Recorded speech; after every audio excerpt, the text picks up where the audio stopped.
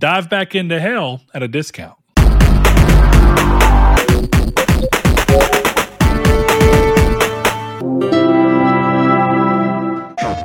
Well, hello and welcome to Triangle Squared, a PlayStation podcast. I'm your host, Brett Beck, and alongside me, as is always, is one Mr. Christopher Figs. Chris, how you doing, buddy? I'm okay. I'm tired. How are you, Brett? I'm tired, too.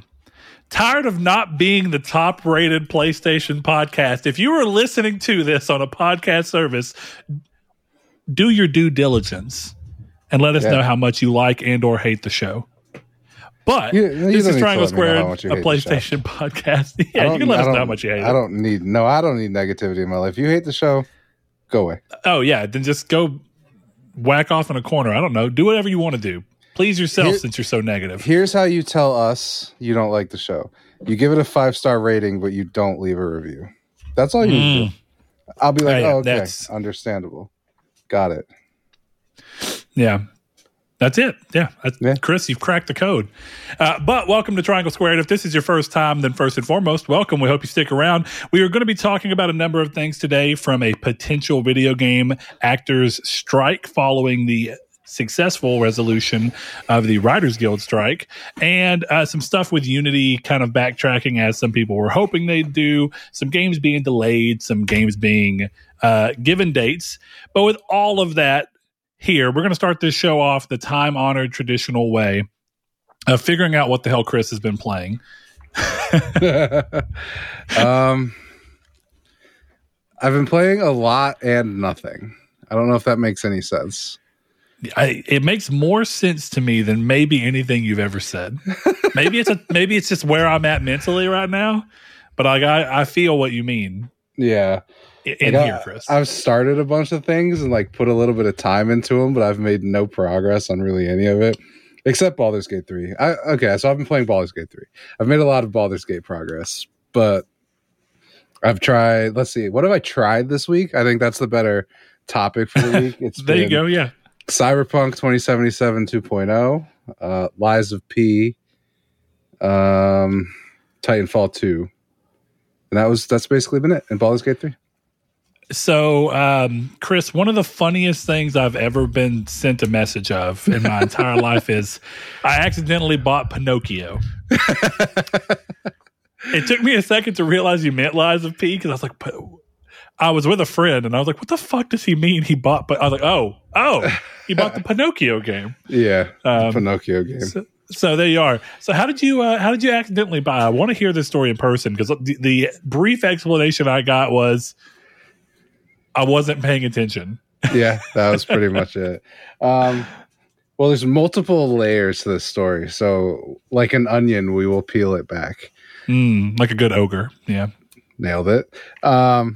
So I was looking at the game and they have the trailers there and stuff. So I'm just going through it.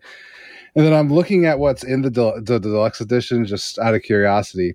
So that's the first pebble that drops here. Is I've looked at the deluxe edition. Okay, so that's the outer layer, or is it the core? Which one are we going? Is this the core of the onion or the outer? That's like the skin, the one that you cut the heads off. The skin, and it kind of just comes right off. Yeah, correct. Gotcha. So that's the skin, right? So then I'm reading that and I'm like, okay, whatever. And then I'm looking at it. And I continue to go down. And I guess I clicked on the purchase button, whatever. I'm not paying enough attention because I was playing Snap and just clicking on buttons. So I bought it. Now, if you've been paying attention to my story, what happened is I bought the deluxe edition and the regular edition.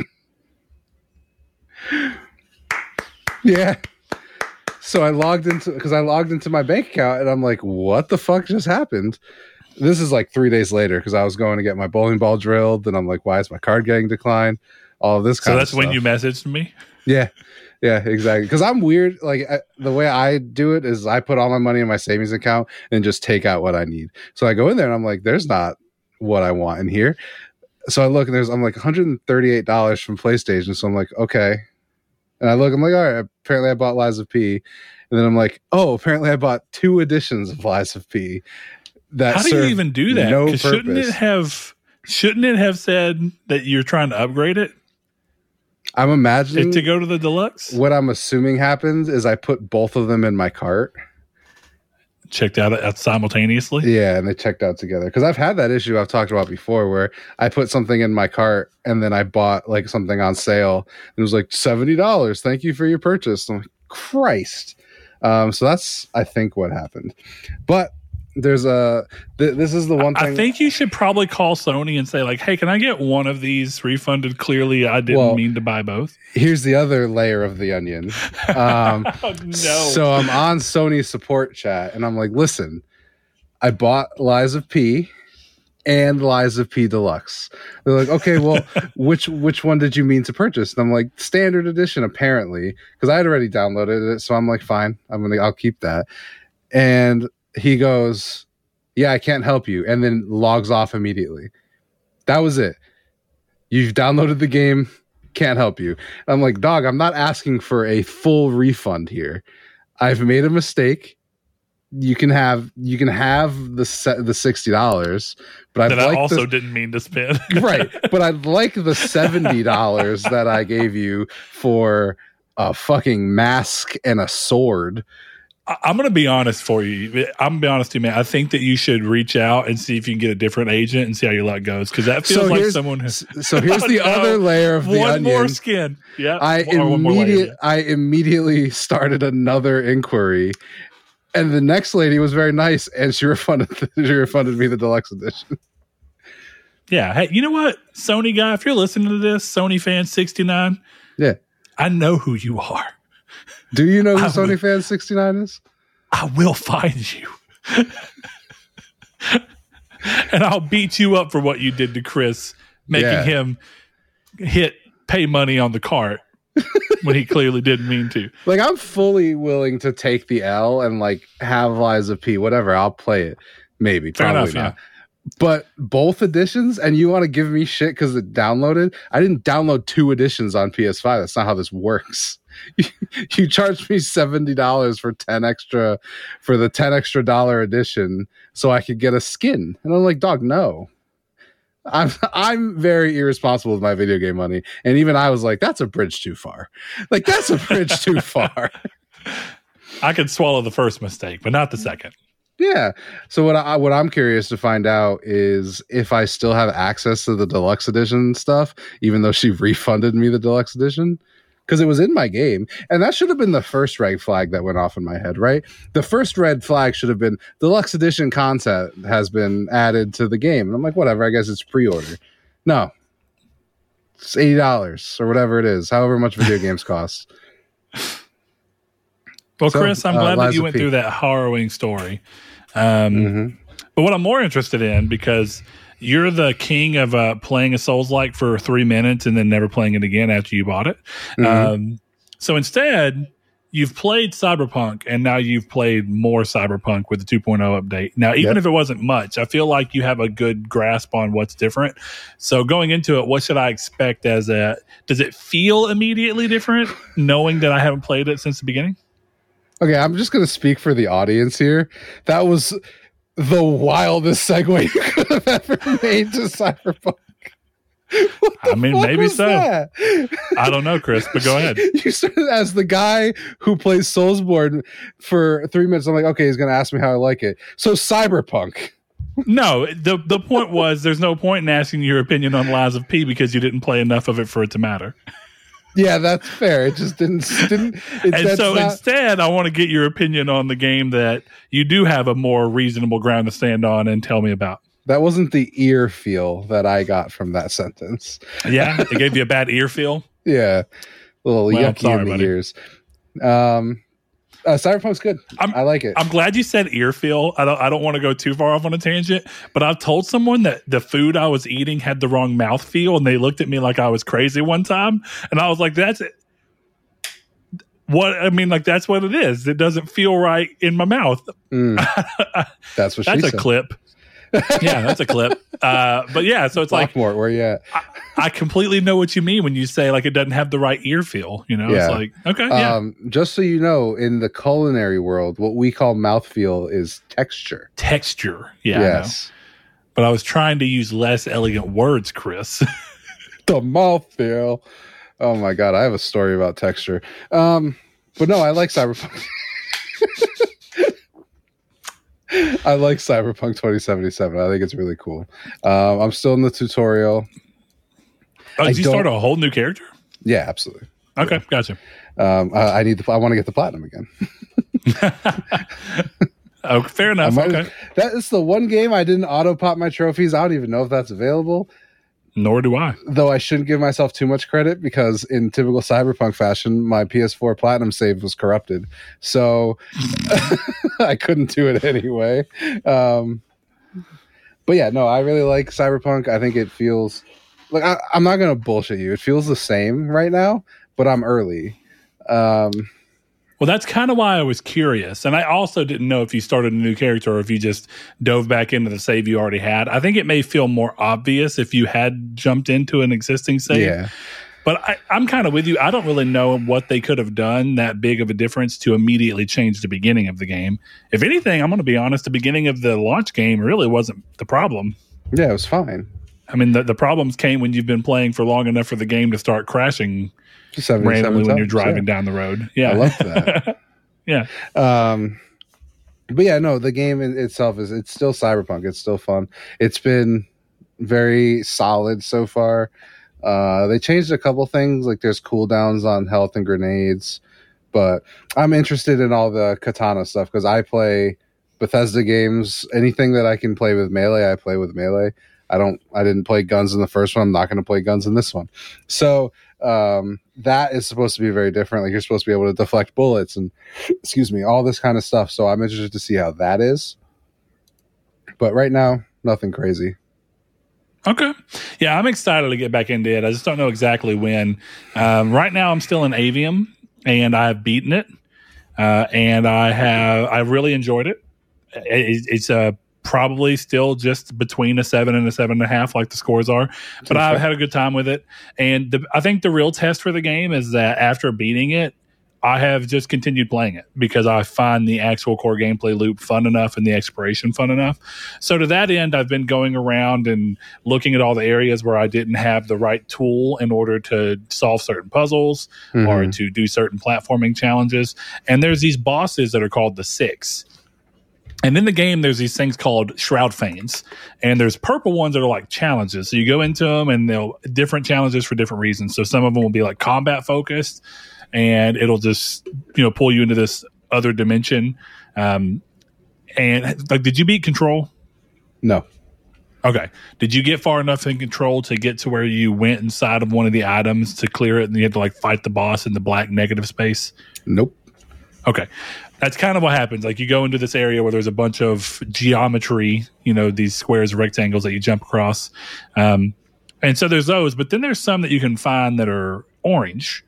And it's Shroud Fanes where people who are strong Magni have hid themselves away.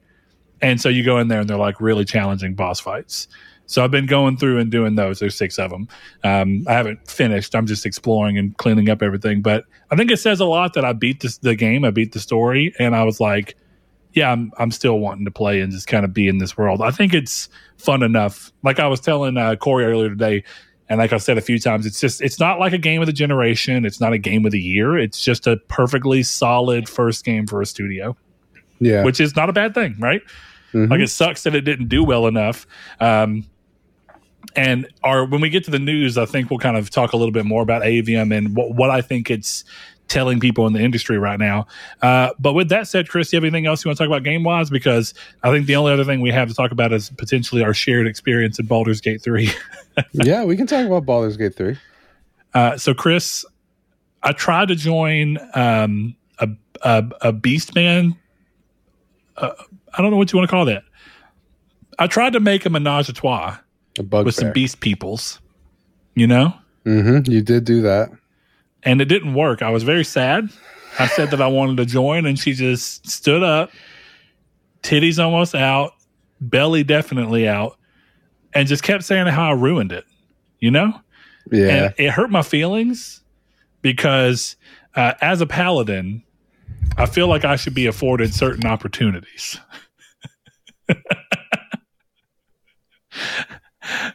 Because, Chris, as you may know, I'm a man of the religious law. You are a man of the religious law, yes. So yeah, I don't want to say too much because you run into this risk of spoiling stuff for other people. So I won't go too far into it. But I've been having a good time with our little party. It's goofy, it's stupid, and the game is either breathtakingly easy, or I feel like then we get into a fight that we're like, this is going to be simple, and then suddenly the whole thing falls apart. Yeah. The last fight yesterday, when I triggered that, I almost thought about being like, we should reload. And then I'm like, no, whatever. And then halfway through, I'm like, we should have reloaded. Yeah, I'm kind of with Sean and Ben, though. I heard them talk about like they didn't want to save scum a whole lot. And I'm kind of in the same boat. Like, I do find it interesting to see how things go. But there's a general, there's a middle ground of where you don't want to lose so much progress or make it so difficult to continue to progress to where sometimes save scumming will feel like, it's going to keep the momentum of the game up. You know, I don't feel like accidentally starting a combat and reloading before that is save scumming. I feel like if we quick saved before that book and every time we failed we reloaded, I feel like that's save scumming. I don't feel like being like, I didn't mean to start this fight and I'm not ready for it and I'm going to lose and have to reload anyway, so I might as well just do it now so I can go heal. Like that's I think fair. The difference. Yeah, I don't think yesterday's was a good example. But yeah, I'd say we've done a pretty good job. Like, I'll normally goof off whenever we have a little extra time and like we save right before we get off. I'll normally do something crazy because I know we're not going to keep that part of the save. But that's not, I just know that we're going to come back into it next time. Yeah. I was surprised you guys didn't get more mad when I executed that goblin. Oh, no. I mean, I was a little, but here's the thing, right? Part of me thinks, like, as you were saying yesterday, you have context from doing a solo playthrough that I don't have. Yeah. So it's kind of changing things. But Baldur's Gate 3 is very fun still. We're playing it at a very slow pace, so we're still very early days. And thankfully, the new update seems to have done a lot for PS5. The game seems to run better. It seems to actually look a little bit better, I noticed yesterday. Yeah. And I also noticed that the hints and tutorials are finally working. And they have been so on and off since I started playing. I think I'd gotten 3 total. And then yesterday I got like 20. Nice. So, yeah, I've never seen the tutorials. I just turned them off after my PC playthrough. Well, you know what you're doing, right? Like, I'm actually still trying to be like, what the hell is going on here? No, so it's definitely I need the good. tutorials. I was never like, oh, these aren't here because I never noticed. So it was never one of those like, this is a missing thing. It's glitched. No, I don't want to play Fair this. enough, yeah. Would you just do me a favor quick, Brett? I can try to. I sent you a picture on Discord. I want to know if that's what you were talking about, of what we walked into yesterday. That is 100%. That is it. I can't believe that you went online and found this. Mm-hmm. But yes, you've done it. Yep, exactly. Yeah. So Baldur's Gate 3 is great. I'm really enjoying it on my solo playthrough. There's been a couple times where I'm like, this is too hard. And I was telling all of you guys, but Sean's the only one with the context, where there's one fight in Act 2 where I'm at, and this is where I still am. I haven't played my file since we started playing yesterday, where I saw the fight, and you know how it starts, and you get all the enemies at the top and all this kind of stuff. Well, I shit you not, I walked into this thing, having a conversation, it devolves into battle, and then that pops up, and it was like 15 goblins, a boss, and then a fucking celestial panther that copies itself. All were fighting me, and I just looked at that and went, not today. And I turned off Baldur's Gate 3. But here's the crazy thing too, though, right? Because haven't we also talked about how this game has the same problem as all D&D does, where the longer you play and once you reach a certain level, the game starts to become more and more easy. So like if you wanted to, you could go make the game easier. But I don't think we can like this. Well, like I was about to say we did run across the thought process that in that game, since nothing in the world seems to be randomly generated, then everything is placed purposefully. And since everything is placed purposefully and doesn't respawn or anything like that, there is a limit to how much you can level up at all. Yeah. And that's kind of interesting because, so we're so used to games like The Witcher and the Elder Scrolls games where if you just leave an area long enough and you come back, you'll just get to fight something again. But I really like the idea of like, no, there's only so much potential for experience. Well, I don't know if I think we've talked about it on the show, and it's definitely, I think, affecting my playthrough. Is I'm playing this playthrough like 99% full evil, which is a lot of fun. But like I think I talked about it. But the problem is that I've killed merchants, I've killed quest givers, So basically, what I'm saying is there are fountains of XP that are not obtainable for me. So you're right, because they're specifically bound to rewards. Yeah, and that's the thing. Like that guy we saved yesterday, which I'm against, for the record. I don't care what he gives you. What happens if you do the other thing is 10 times funnier. But to be fair, I didn't know there was another thing. You just let me go off on my own, and so I was sorry about that. But I was hoping you made the same mistake I did and just clicked on the wrong one, because that's how I did it the first time. And then funniest thing that's happened to me in a video game, and I just moved on with it. Him dead. So I've actually never seen him alive, I guess, now that I'm thinking about it. But yeah, there you go, Chris. I did something for you. I appreciate that. Still funnier to see the other thing. So yeah, that really put me in a position where the game is a little bit harder than it needs to be, especially because I'm playing on Tactician.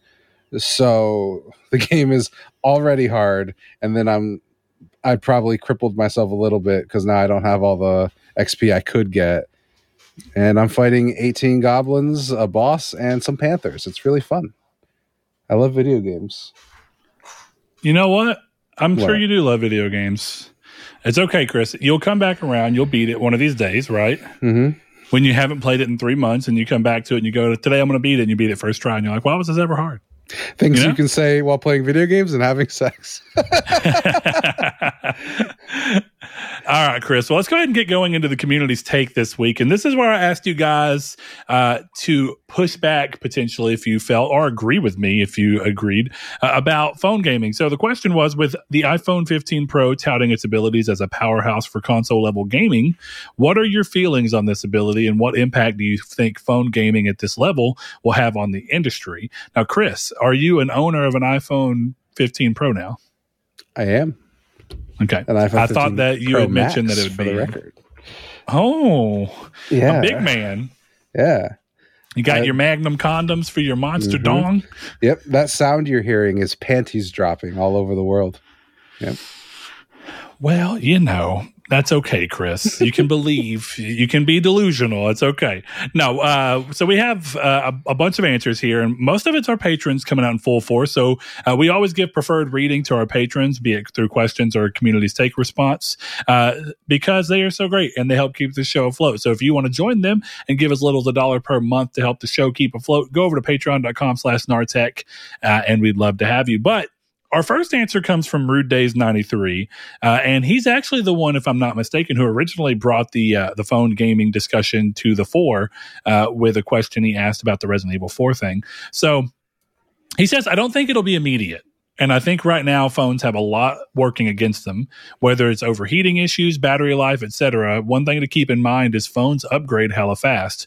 From the PS4 to PS5 release dates, we went from the iPhone 5 to the iPhone 12. And obviously you can argue how big a tech jump each of those phones had, but there was a gradual improvement. So question becomes, how much better can an iPhone 15 to say a 19 be by the time PS6 comes out? Also, considering how kids basically do everything on their phone now, TVs, games, etc., negatives that we may see with the phone now can likely be overlooked by the next generation of gamers. I think this is more in line with what Chris was saying when we came back to the topic. I think that's exactly what I said. So fuck yeah. Yep. I appreciate being agreed with. It has been interesting to see how quick the market has already tried to accommodate's probably not the right word, but like the market's already finding ways to fill in the niches for the problems that are inherent with this, right? Mm-hmm. The fact that there's already like, okay, well, there's going to be overheating issues, so why don't we just make an iPhone accessory that you can just put on your phone to help it from overheating? All right, well, we're going to need to be able to have multiple things powered from the phone at once and be able to power the phone at once. So how do we do that? Well, we make one dongle that does a bunch of shit. And it's just interesting to see. And that's not a bad thing at all. The more curious part of this is going to see how many people actually adopt this, how quickly.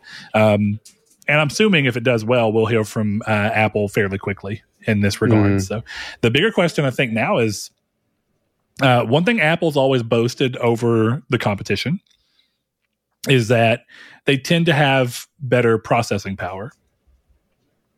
Qualcomm just really doesn't stack up in the same way. Now, there's a lot of freedoms and a lot of odd power in very different directions that Android phones have, but even the top Android phones are not rocking this level of tech, at least yet. My question to you, Chris, is do you think that like the next wave of Samsungs as one of the primary, and or Huawei, one of the primary people who compete against Apple, do you think that their next phones are going to be immediately trying to bridge this gap?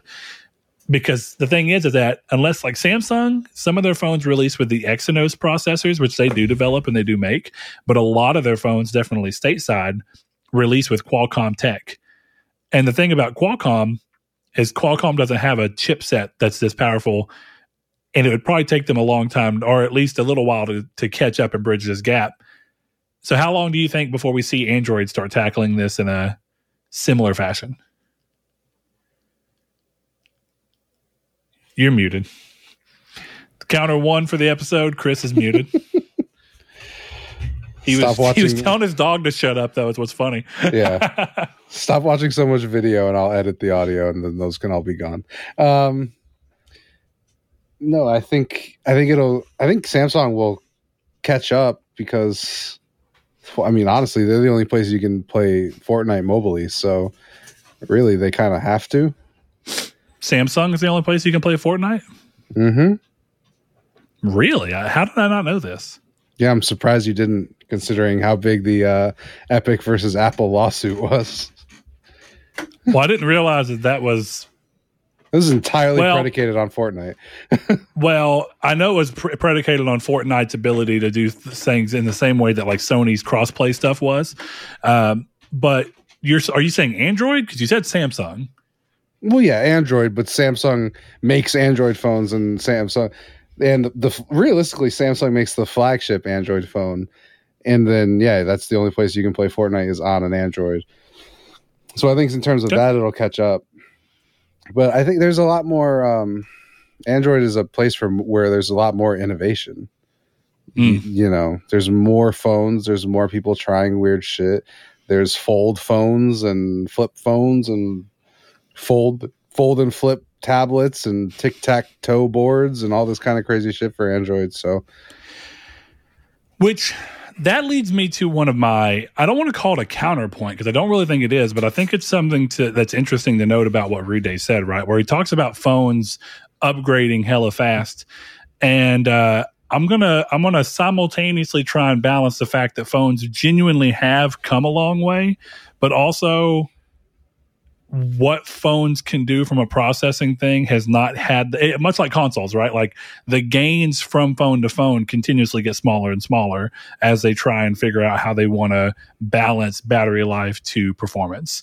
And that's why I'm so curious about this one. Again, that's not even me talking, right? That's Samsung and Google and Apple all saying like, we can do so much, but batteries can only take so much. Like there's a reason that even though some people want to say it's like corporate Apple's trying to get you to upgrade, I'm be honest with you, your phone is being in use pretty much 24/7. After 2 years, your battery has been abused. Oh, yeah. You think, well, I have a Switch for 7 years. Yeah, but you're not playing your Switch on and charging it constantly for 2 years.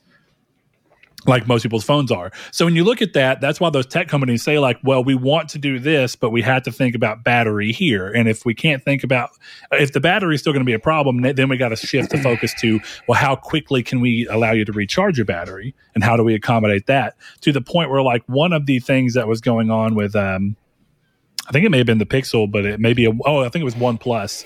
They put 2 batteries in the phone and then linked them because they found that you can charge 2 batteries quicker than you can charge 1 battery, and you will get to a higher percentage of your daily phone battery if you just put those batteries in tandem. So it's a smart way to deal with the heat and swelling that happens with batteries over time. So what I'm getting at here is, as we're seeing, Moore's Law continue to be its thing, where eventually is it Moore's Law? What is it? I think it's Moore's Law. I think you're right. I think Moore's Law is right. So eventually you keep going, but eventually you get diminishing returns. So it is a great question.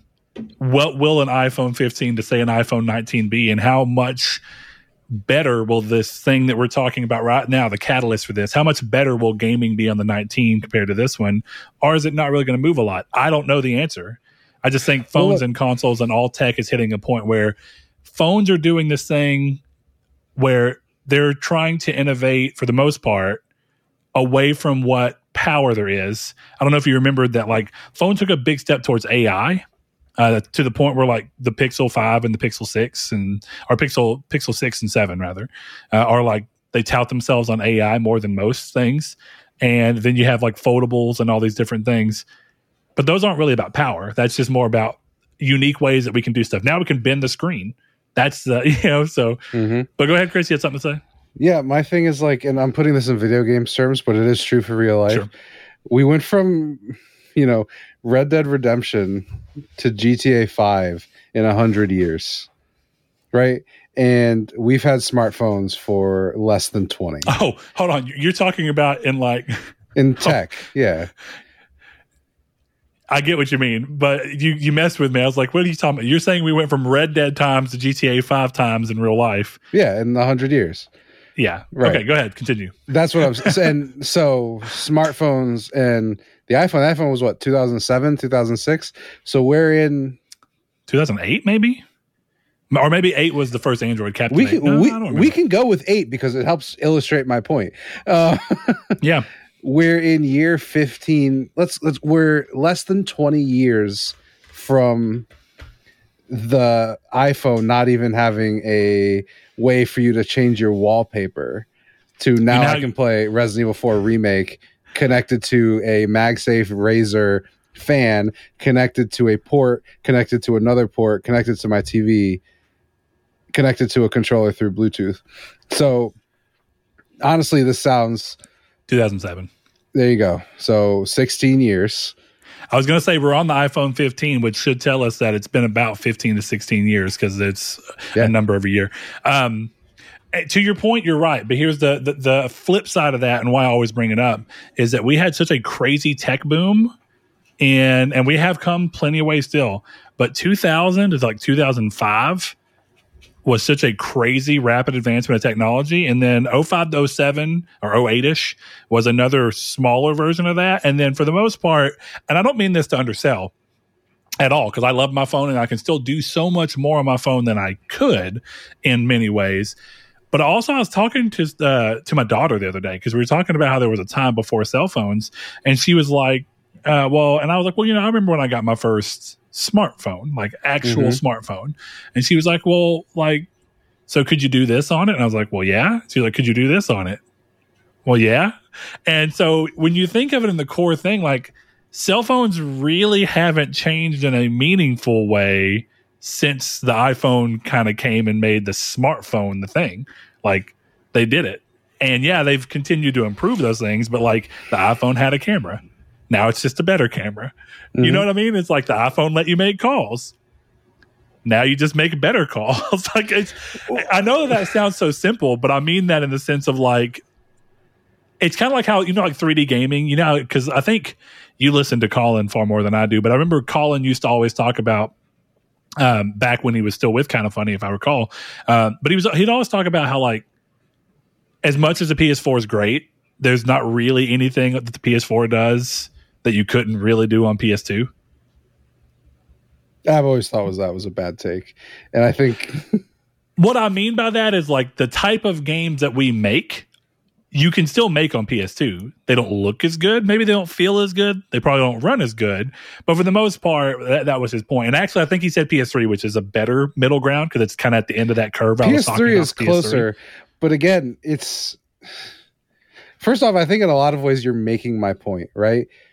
Maybe the iPhone started with a camera, and now it's consistently getting better. The iPhone 15 can play Resident Evil 4. What's the iPhone 20 going to do? Probably play Resident Evil 4 better. So I think, yeah, that's fair. That's fair. That is exactly the point I'm making. Yes, but that's my thing. Like, that goes to the point of, like, we're at the incubation. We're at Pong right now in terms of what phones can do with video games. At least high-end budget ones. We've been getting shit like, I don't know, Monument Valley for years. But great game. Fantastic.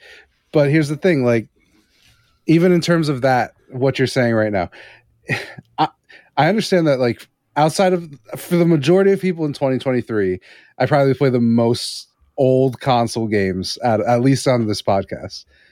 But I would imagine in the audience, too, for the most part. Like, I play my PS3 almost every week. Nobody remembers how shitty these games are. And I don't mean shitty in the sense of they're bad games. I mean, going from Cyberpunk to Infamous 1 is brutal. Yeah? Brutal. Yes. But prove my point to me a little bit better. How? Prove my point to me a little bit better. Go ahead. 2 years after Infamous 1 came out, you know what game came out? Yeah, Infamous 2. Mm-hmm. Going from Cyberpunk to Infamous 2? Brutal. I've done it. Not even. First of all, Chris, do you remember when I replayed Infamous 2? Yes, I remember when it was right after. It was right after I beat Cyberpunk. It was not hard to go back to at all. Do you remember that game feels fantastic?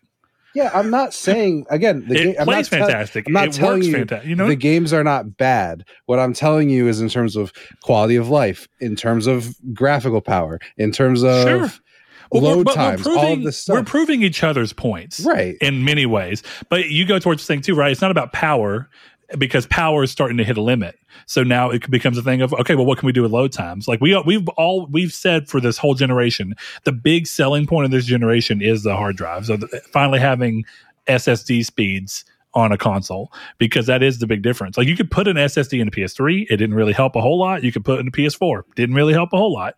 You really finally feel it here, kind of like people have been feeling on PCs for a while. But what is one of the most common things we hear about this generation? Well, the games don't really look that much better than PS4 games. You know? Yeah. But that's the thing. So I can help this. You're right.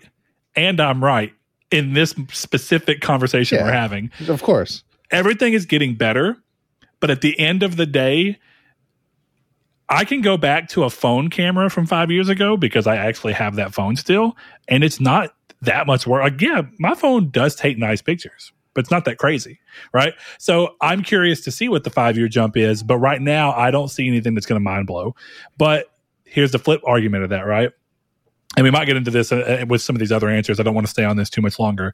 But the other thing is, Chris, I think you've mentioned, you were talking last night, right, about how people view the last 5 minutes of a game as like the end or whatever.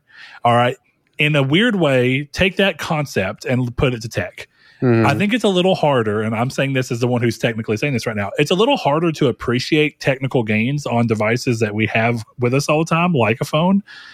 Or that we play on often enough, like consoles, because we play on them so much and they iterate so often that the gap shrinks and shrinks. Because the PS5 to the PS4 base model is a much bigger jump than the PS5 to the PS4 Pro. And both of us are playing on PS4 Pro. So since we're on the cutting edge of technology and we're playing it and playing it and playing it, we don't experience those jumps as much because we've had these stop gaps. Just like how iPhone's like, well, this year we're not really going to do a new processor. We're just going to focus on the camera and this and some iOS features that we thought would be cool. But next year we're going to do something with hardware. You know, it's like, oh, okay, cool. So that's just where we are. So it's interesting to see. But I want to read some of these other answers. So we got Josh Ayers, another one of our patrons. He said, I had Brett's old man yells at cloud moments when it was announced. But after reflection, I think the real impact this has is my opinion, as it's a direct affront to cloud gaming in that why do you need cloud gaming? You can play Resident Evil 4 on the cloud with ray tracing or play it natively on the device. Cloud gaming has always been sold as it helps, quote, underpowered, end quote, devices play higher end games. This is a clear statement that it's not needed. I think that this is both true and untrue. It's true in the sense that people who have this cutting edge iPhone 15 and wanted to get one right now and can afford it, have it. Yeah. But if you've had nothing wrong with your perfectly fine iPhone 13, but it can't play these console level games, but you can on cloud, it still proves the point. What if you buy a $300 Android phone that can't play games at that level, but it does everything else you want fine. But guess what? You can connect a controller to it, stream from the cloud, bam. Well, and that's the big thing I was going to kind of focus on is the iPhone 15 is not an underpowered machine. Yeah. It's not even like that's not even close to true. It's definitely more power than the Switch. And also, I would have 15 to bet Pro. This is exclusive to the Pro model. If you go buy a normal ass iPhone 15, guess what? It also can't do this, from what I understand. Yeah. The iPhone 15 Pro is not an underpowered machine. So I just take Chris, like, how much is the iPhone 15 Pro Max? I mean, for me, or are you asking retail or? Yeah, I mean, like retail. I think the one I have is like 13, 15, yeah. 13. Okay. I didn't go all out with storage, so gotcha, dude. So you're creeping me the fuck out. You got to stop. Oh, you better hope that a $1,300 device isn't like crazy sufficiently worse than your console. It's expensive as shit. Well, but even what you said there, like I don't necessarily agree because I wouldn't have said that about my old phone. And if this phone didn't have these features, I still would have upgraded. You know, because that's the whole point with it right now. I didn't buy this outright. I didn't just drop $1,300. I'm paying $40 a month with my plan. Like that's the thing with phones. I buy all my phones outright. Yeah, fuck that shit, dog. No fucking way. Are you joking? No contract. I own my phone. Yeah. There's no problem. Like, it's easier to do. I save the entire time that I'm also very lucky that I make good money. But by the time I'm ready for another phone, I just pay cash for it. Yeah, or you could just pay the $40 and then not hit the full price ever. Because I've never hit the full price of the phone. You pay more for your phones than I do. I don't know if I agree with that. It's true though. I have early upgrade with my plan. So I upgraded my 15 to the 15 from the 13 with, I think, 25 payments left. So sure, $1,000. But those payments that you put into it have got, like all things, it's a loan. Sure. You're paying extra. And then what you pay, you're not even keeping. So you're basically telling me right now that you think leasing a car is better than buying a car. And maybe for you it is. But I think for the vast majority of people, they'd rather have the equity, right? Because here's the thing. I still have my phone. I still have my last phone. And guess what happened? My wife needed a new phone, and I just gave her my last phone. And it was better than what she already had. Yeah, man. Well, you know what? You have a tech graveyard, and I don't. Okay? I don't view that as a problem, Chris. I mean, I think the phone works. I think it's a graveyard if it's dead. At your argument, wouldn't your PS3 be a tech graveyard like your PS3, PS2, Xbox? Are you sitting here making the argument that you use your fucking Pixel 1 that you have sitting in a junk drawer somewhere every day? Because I don't keep them that long. I usually sell them after I like to keep one as a backup. Yeah. So I mean, if you're this does not matter. Yeah, this is a pointless conversation.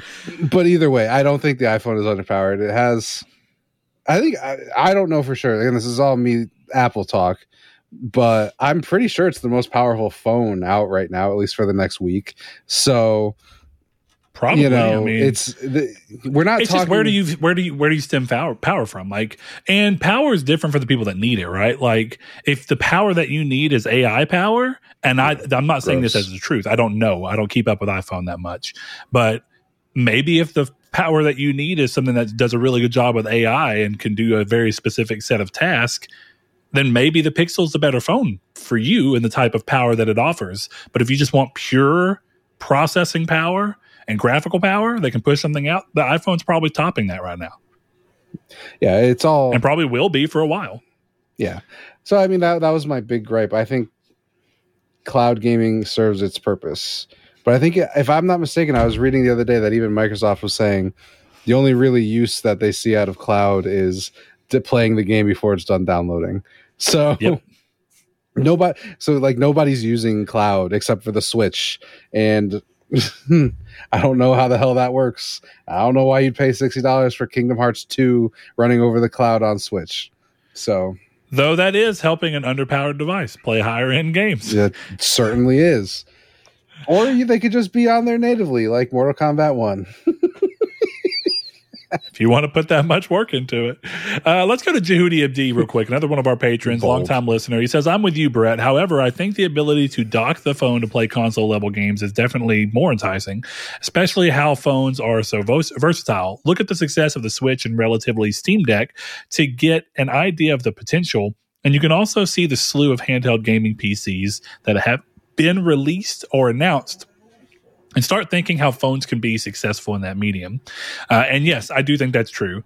But I quickly want to jump to the next one, which comes from Gamers Gamut. Go check him out. That's his name on YouTube. And if you want to find him on Twitter, he's Gamers Gamut YT. He has a channel where he does game reviews and stuff.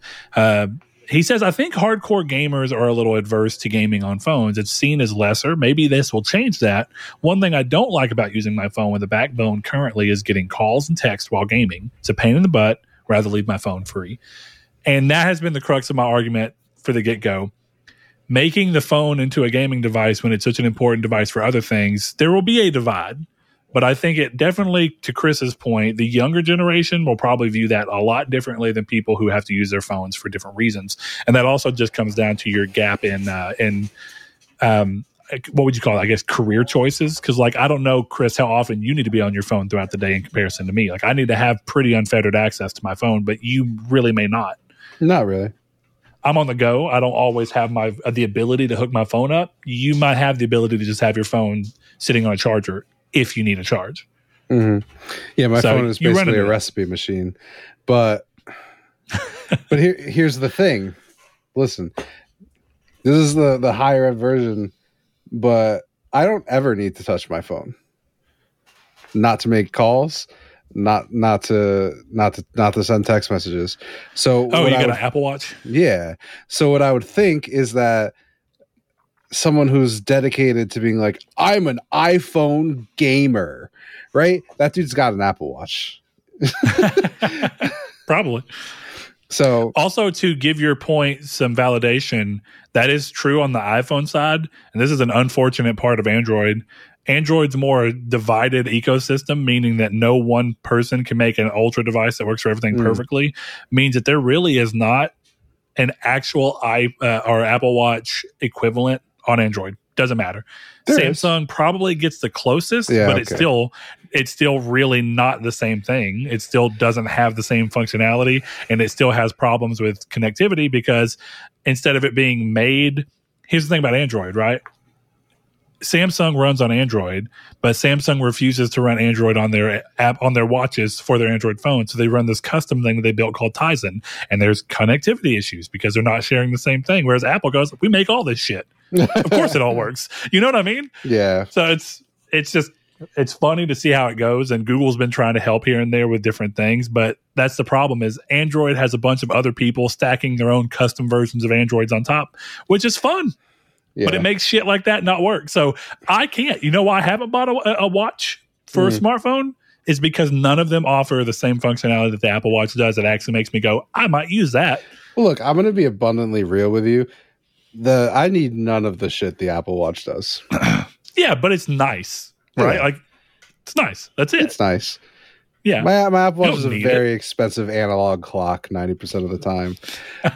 But I think what's nice about it is in this scenario, like it's one of those things like I don't think you and I are the beneficiaries of this. This is one of those like you leave a time capsule for when you die.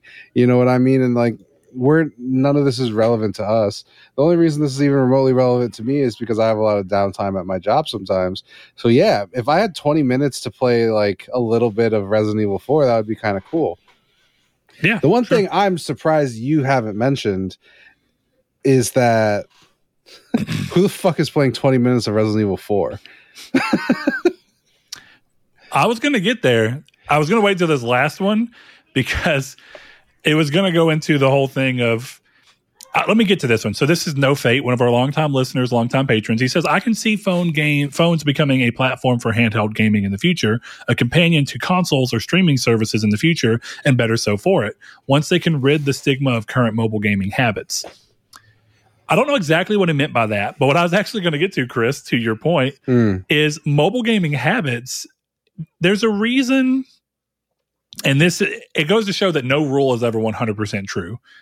But part of the reason the Vita didn't succeed, even when you separate all the shit that Sony did wrong, is that at the end of the day, not enough people actually wanted to play console level games on the go because you're not normally in a position to play for that long and to soak it in. And you're not normally in an environment where that's going to be ideal. If you take that and you move it forward, the Switch has proved that that's not always true. But also I think the Switch has proved that people want the ability to do that just while sitting on the couch at their home still, where they could play it on TV if they wanted, but they have the option to do the other thing. Like Chris talks about, he thinks if he got the PlayStation Portal that you would potentially use it just to lounge around your house and play specific games without having to use your TV. So to that end, I think the thing about mobile gaming habits is that for the most part, most mobile gaming things, even the aspects of mobile gaming that have made themselves the console, is quick. The ability to quickly move through something and play it and then be done with that session. That's why games like Fortnite and Apex and all these things make more sense on phone and even on console, because it's, I've got 20 minutes. I can jump into a game of Apex or Fortnite. Okay, cool. I can bounce out. That is done. I think it's a lot harder to play a game where you go, I'm going to play a 12-hour game, 15-hour game, whatever the hell it is, in 20-minute segments. I don't think that habit exists on phone, but that goes back to the thing we were talking about with docking and everything. At the end of the day, it's more that the phone is... No, Chris. Not that kind of docking. No, thank you. Please. I'm going to put our USB ports together. But that's where I get to that thing where I see the big picture thing is right. You're buying one device that can do everything. So when you are at home, instead of having to buy a PS5 and spend $500 on top of the phone you're already going to buy, maybe you just spend an extra $100 on the phone that can play the big games, and bam, you've got it. But I don't know. I think it's an interesting place to be, and I'm very curious to see how that goes. Because, like, I'm pretty sure Donovan, his point he was making the other day is like, even when he's at home, I think he's just playing Pokemon Unite on the phone because it's better on phone than it is on Switch. Like, it runs better. It's a higher resolution. I think it's a higher frame rate. Everything. Probably. And he just plays it on his phone, even though he has the ability to play it on another device right there. I mean, I do the same thing with Snap. Snap did this whole push for the PC launch, and I play a couple rounds on PC, but I play it on my phone. The other thing is, dude, a game like Snap, and be real with you, it's like playing. People have been like, you should play Master Duel on PlayStation. Why? It's a card game, bro. That's touchscreen central. Yeah. Those games that makes way more sense on a touchscreen, in my opinion. I haven't played Snap, but I would imagine most card games, like Hearthstone, makes way more sense on a touchscreen, and that's why it's probably only on devices like that. Snap does make way more sense as a touchscreen game. If it was on PlayStation, it would be the only game I play. So different strokes. Different folks.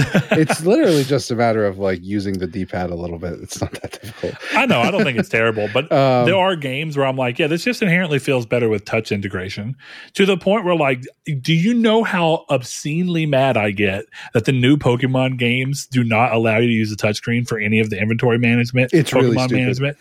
Dude, that's really that was the best fucking quality of life feature that the DS brought. Mm-hmm. You telling me I can just manage all my Pokemon by touching them and dragging them where I want them to go? I have been so amazed that Nintendo has touchscreen functionality and refuses to build their games around it. They're the ones that put it on the device. Say what you will about Sony. At least they were like, hey guys, if y'all want to use the touchscreen on the Vita, please do. Yeah. That would be like Sony being like, yeah, fuck cards.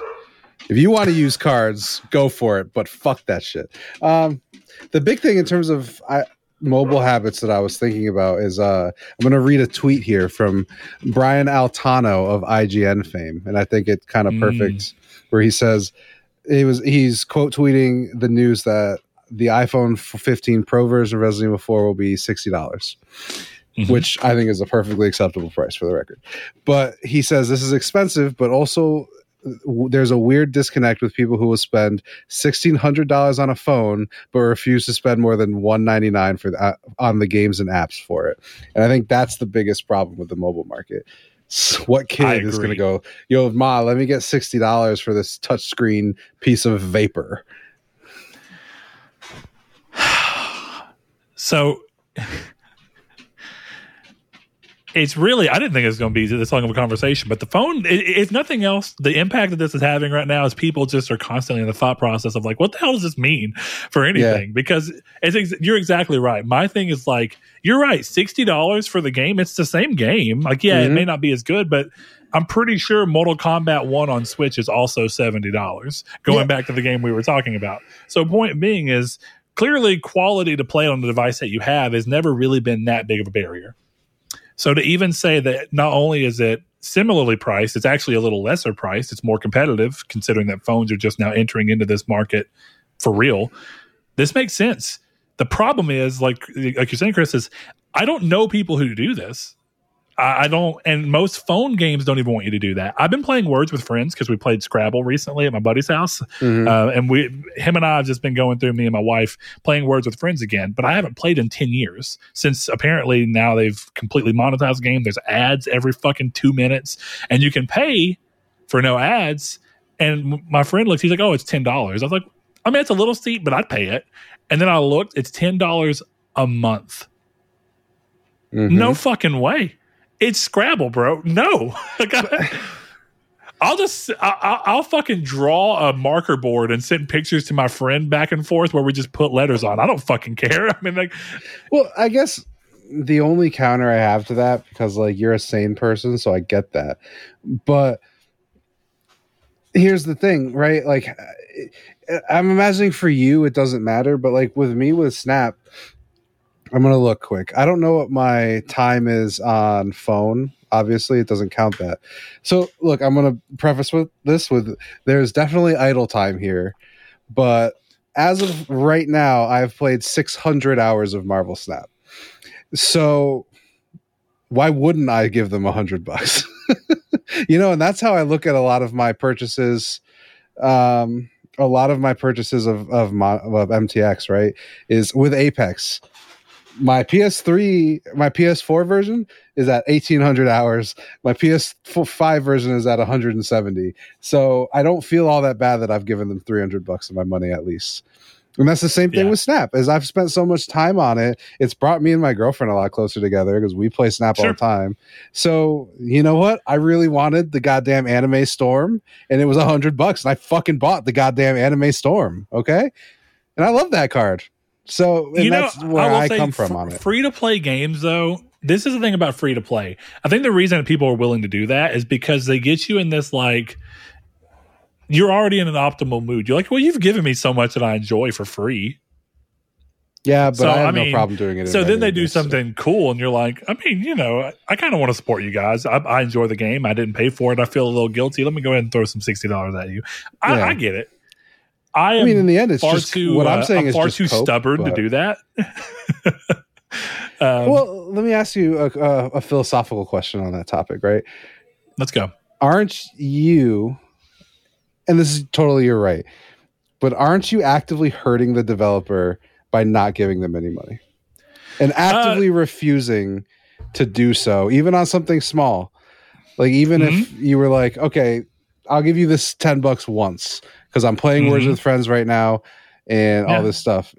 Words with Friends is a bad example because I think that's fucking Facebook, and Zuckerberg can go fuck himself in his. No, it's not anymore. It used to be. Okay. Now it's Zynga, who's owned by Take-Two. There you go. That's even worse. So now they were like, we got that shark card money. We understand how to make fucking money.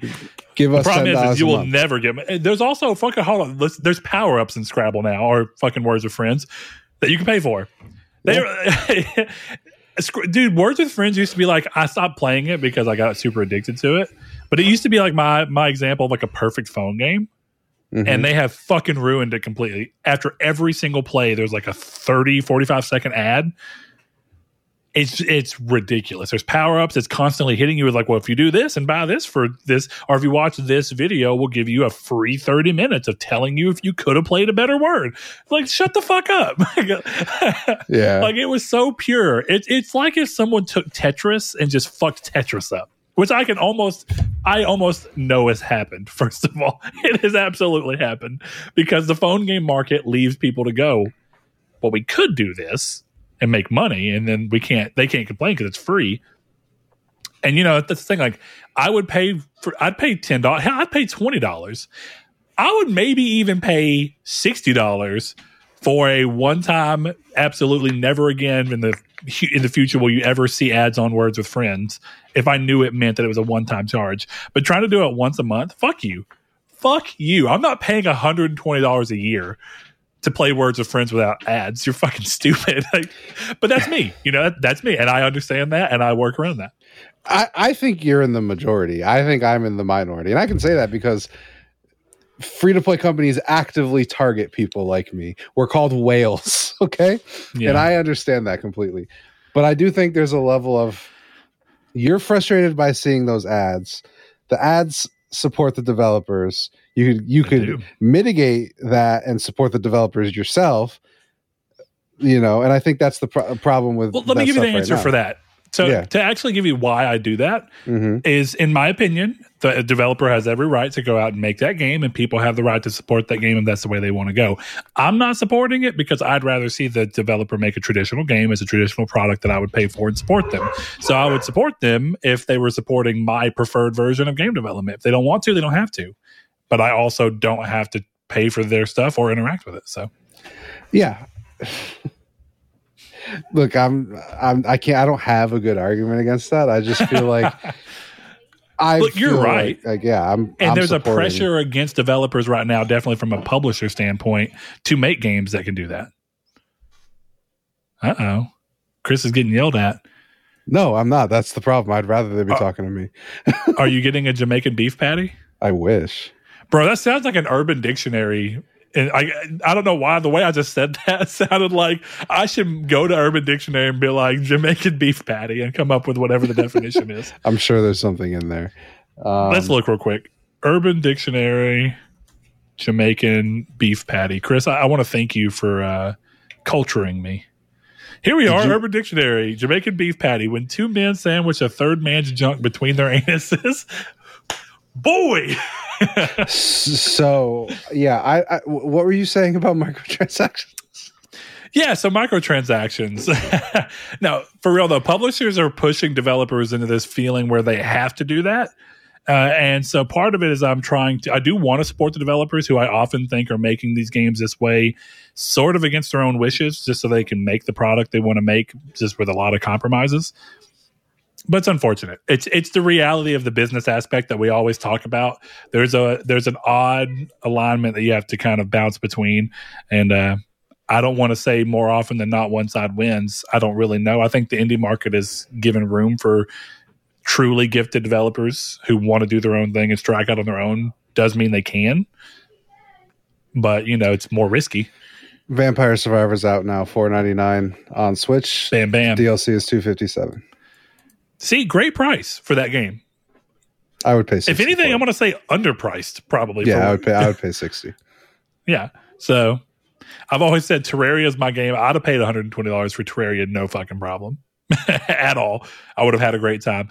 But let's go ahead and get moving on into the news. First piece of news here is Sony has unveiled a new promotion here in the US of A that will have it to where anyone who purchases and then activates a new PS5 by the 20th of October can redeem a free PS5 game. So if you qualify, you just need to turn the console on, go to the PS Store, and then you'll see a little banner that lets you choose. The games are Marvel's Spider-Man Miles Morales, Marvel's Spider-Man Remastered, God of War Ragnarok, Horizon Forbidden West, Ghost of Tsushima's Director Cut, Ratchet & Clank Rift Apart, Demon's Souls The Last of Us Part 1, Sackboy: A Big Adventure, Returnal, Uncharted Legacy of Thieves Collection, or Death Stranding Director's Cut. So this is specifically for new, but it doesn't sound like if you bought a second PS5, I'm pretty sure it counts.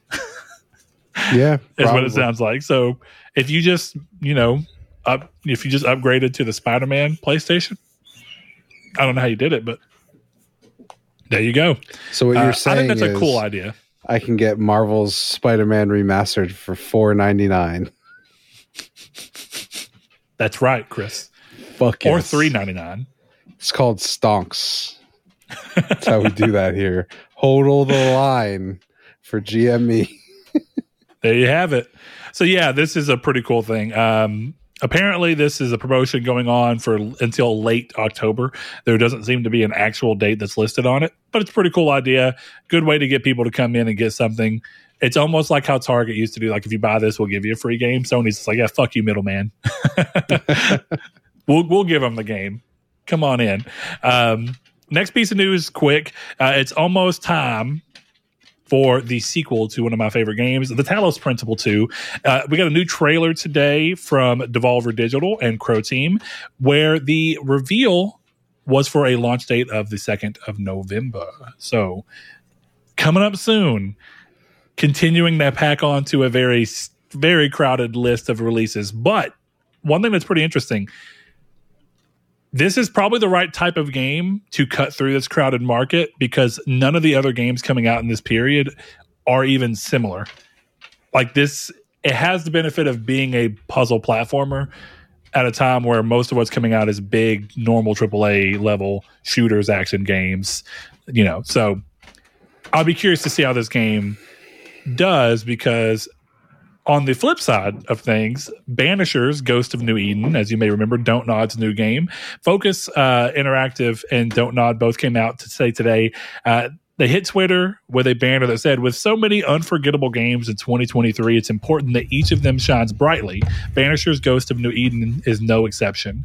Though finished and set for release, we want Red and Antia's story to get the spotlight it deserves. As a result, with our publisher Focus Entertainment, we took the decision to postpone its release on PC and consoles to February 13th, 2024.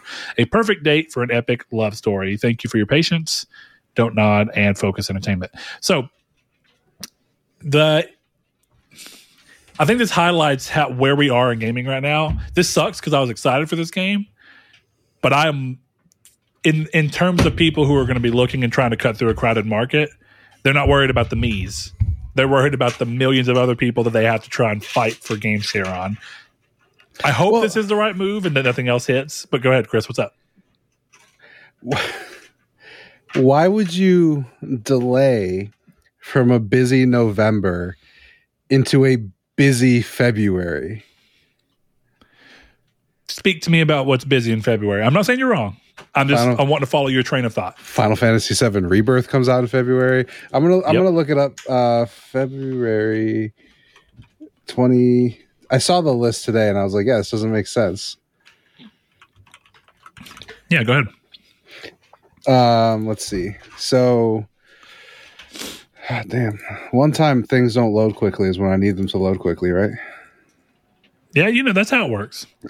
So February, Grand Blue Fantasy Relink, Persona 3 Reloaded, Suicide Squad Kill the Justice League, Helldivers 2, Tomb Raider 1, 2, 3 Remastered, Mario vs. Donkey Kong, Nightingale, Destiny 2 The Final Shape, Final Fantasy 7 Rebirth. So do you notice that there's a very large chunk of JRPGs? Then there is... Go through them again, because I'm JRPGs is the first thing to hit. Most of what's hitting that people are thinking is big, and I agree they are big, JRPGs. So if you're not worried about that market, Destiny 2, these are games as a service type games. Helldivers 2, Suicide Squad, Kill the Justice League. Yeah, all games as a service type games. And I don't mean that as a bad sense. I don't disagree with that. My point being, I think there's more that's more similar to Banishers and more similar to the market share that Banishers is trying to get coming out around its original release window throughout the rest of this year than there is in February. I agree. February is stacked, but it's stacked in such a different way that it's kind of like what I was saying about Talos Principle 2 being the right type of game to still release in November when most other games are like, how the fuck can we get out of here? You know what I mean? But we're just going to start looking at... That doesn't mean that more games... This is the problem. Do you remember... Was it 21 or was it? I can't remember if it was 21, maybe 22. Might have even been 20. I think it was 21 though, because I think the new consoles were already out. Every game that had a release date suddenly got delayed to like March. And suddenly we had like this game in March and this game in March and all these big games that were originally all spread apart, all delayed to the same month. And it was like, well, that didn't help. So the hope is that we don't see a bunch of other games kind of do this. I think what's happening here is, as much as I've been enjoying Avium, I think Avium has proved that you can't be anything other than an top of the line game in your genre or your market. And right now in this year, because you're going to get smoked by all these other big name games that are franchise games that people are more familiar with, or from big developers that people are more familiar with. Banishers is a new game from a studio that's mostly known for adventure games. And you're kind of going, okay, like I love Don't Nod, and I liked Vampire, and I like Remember Me, but that's not most people. Most people know them from Life is Strange. So I get it. I think this is smart. And Avium did so much worse than I think anybody was anticipating who was behind making and publishing the game, that other people are looking at that and going, yeah, we can't repeat that. We gotta duck. We gotta bounce. You're not wrong. I just feel like something, like if the thing for me is if the game is ready to go, sure, you can do this whenever you want. What do you mean you can do this? Like you can release it whenever you want? You can release it whenever you want. You know, sure. So it almost seems weird to me that they would choose February. Well, where I feel like December's a little lighter. January's a little lighter. You know, after, I mean, March and the rest of it, there's really nothing that we know of coming out. So it's one of those things where, why choose the one with Persona 3, with Suicide Squad, with Final Fantasy, with Donkey Kong versus Mario, I guess? You know, why choose the one that is outwardly just as busy? Even though you are right. Yes, these are JRPGs. A lot of the audience for this game is not going to be here. But then a lot of that audience is going to split off to Destiny 2 Final Shape. You know, and I think you still run into that problem where you're right. While you're in a different genre and you're fighting for different people, it's, you know, it's still not your best chance of success, right? You know, I'm with you on December. I'd say that do you notice that January is usually a pretty light month for games? Mm-hmm. Yeah. Excuse me, I'm gonna probably sneeze. Bless you. I guess damn you, Chris. Here's my biggest point. I was going to make it because you were sneezing, but now I'm going to say it. Go ahead. My biggest point here would be, right, and it's an analogy, which is what I apparently do when I'm trying to get a point across. If you were looking for pizza, right, and Domino's was in front of you, but world-class Chinese food was around you everywhere. You know, do you go to Domino's and go, okay, this is probably pretty good. This is what I wanted, but it's not the best. Or I'm going over to Gordon Ramsay's American Chinese fusion that has a Michelin star. You know what I mean? And I think that's where I'm kind of coming from it as, where, like, yes, someone like you who also chose Avium on the same week that Baldur's Gate 3 came out, I'm sure that you already had Baldur's Gate 3. Throwing shade over here like I chose the wrong one when you chose. If Baldur's Gate, I would have chose it. Bullshit, you would have bought Baldur's Gate. I'm calling bullshit on that one. Bought? Oh, I thought you said, like, sorry. I thought you were meaning for the Metacritic draft. I got you. No. What I'm saying, I knew you were buying Baldur's Gate 3. I didn't have to buy it. The point I'm making is that you still continue. You, regardless of that fact, you would have chosen Avium whether we were game sharing or not. So you are absolutely correct. I would have. I know that. So that's kind of my point, is like, yes, you're going to be there, but why would you put yourself in a situation? Why would you be Domino's in Chinatown when you could be Domino's in a, I don't know, new development, right? Which is somewhere earlier in the year in a more dead time.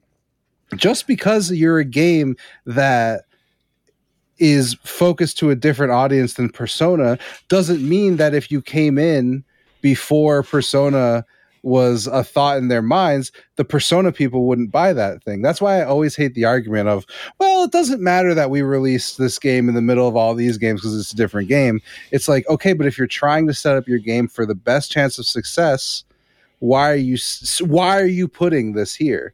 You know, obviously this isn't the case. Agree. But why would you put Gran Turismo to come out the same day as Spider-Man? Sure, the racing audience is still going to buy Gran Turismo, but you could have sold Gran Turismo to some of the Spider-Man fans. But you released them on the same day, so fucking guy who wants to play with Peter Parker is not going to be driving cars. So I think it's the same thing here, where yeah, you're right. Most of the people who are looking for a game like this are going to buy it, and it's going to be easier to buy in February. But Persona 3 remake and Final Fantasy are both in that month. So you're missing two gigantic pieces of the audience going into February. And I will make the point, the normies have got Persona now, okay? Phil Spencer made sure that the normies could play my goddamn Japanese game. Okay. So I think a lot more of that audience is going to be peeled off now than would have been before. I guess that's my biggest point. I think that's fair. Look, to cap that off, there's two things within that. So first and foremost, this year has been a prime example of timeshare for games being a problem. There's been so much, so often, that there are games I was actively excited for that I've still not played because timing and what I was playing and when they came out. And there is this natural thing to where, at least for me, right, and for a lot of gamers, that when a game is still in its new period, you're more hyped to play it. You're more wanting to be there. You want to be part of that discussion if you can be. So you do that. And when too many games release similar to each other, you're like, well, even if I fucking quit my job, I couldn't play all these games. Like there's no way I could play Final Fantasy, Resident Evil 4, blah, blah, blah, all of these games at once. It's just not going to happen, right? You're not going to play Starfield, Baldur's Gate 3, Avium, and whatever other game that came out all within like a 2-week period. It's just not going to happen. So you underestimate my power. So you go, which one am I going to play? And so that's been a big problem this year because like I was excited for Resident Evil 4 Remake, haven't played it at all. I was excited for Hogwarts Legacy, haven't finished it. I was excited for... What a bust. Bro, I was excited for Ship of Fools. I haven't even bought it. No, you did buy Ship of Fools. Oh, I did buy it. You're right. I did buy it. I wanted to support the developers. But I have not touched it. I haven't had a chance to play it. I also wanted to play it with somebody, and that hasn't happened. I downloaded it's this... So. I'm glad to hear it.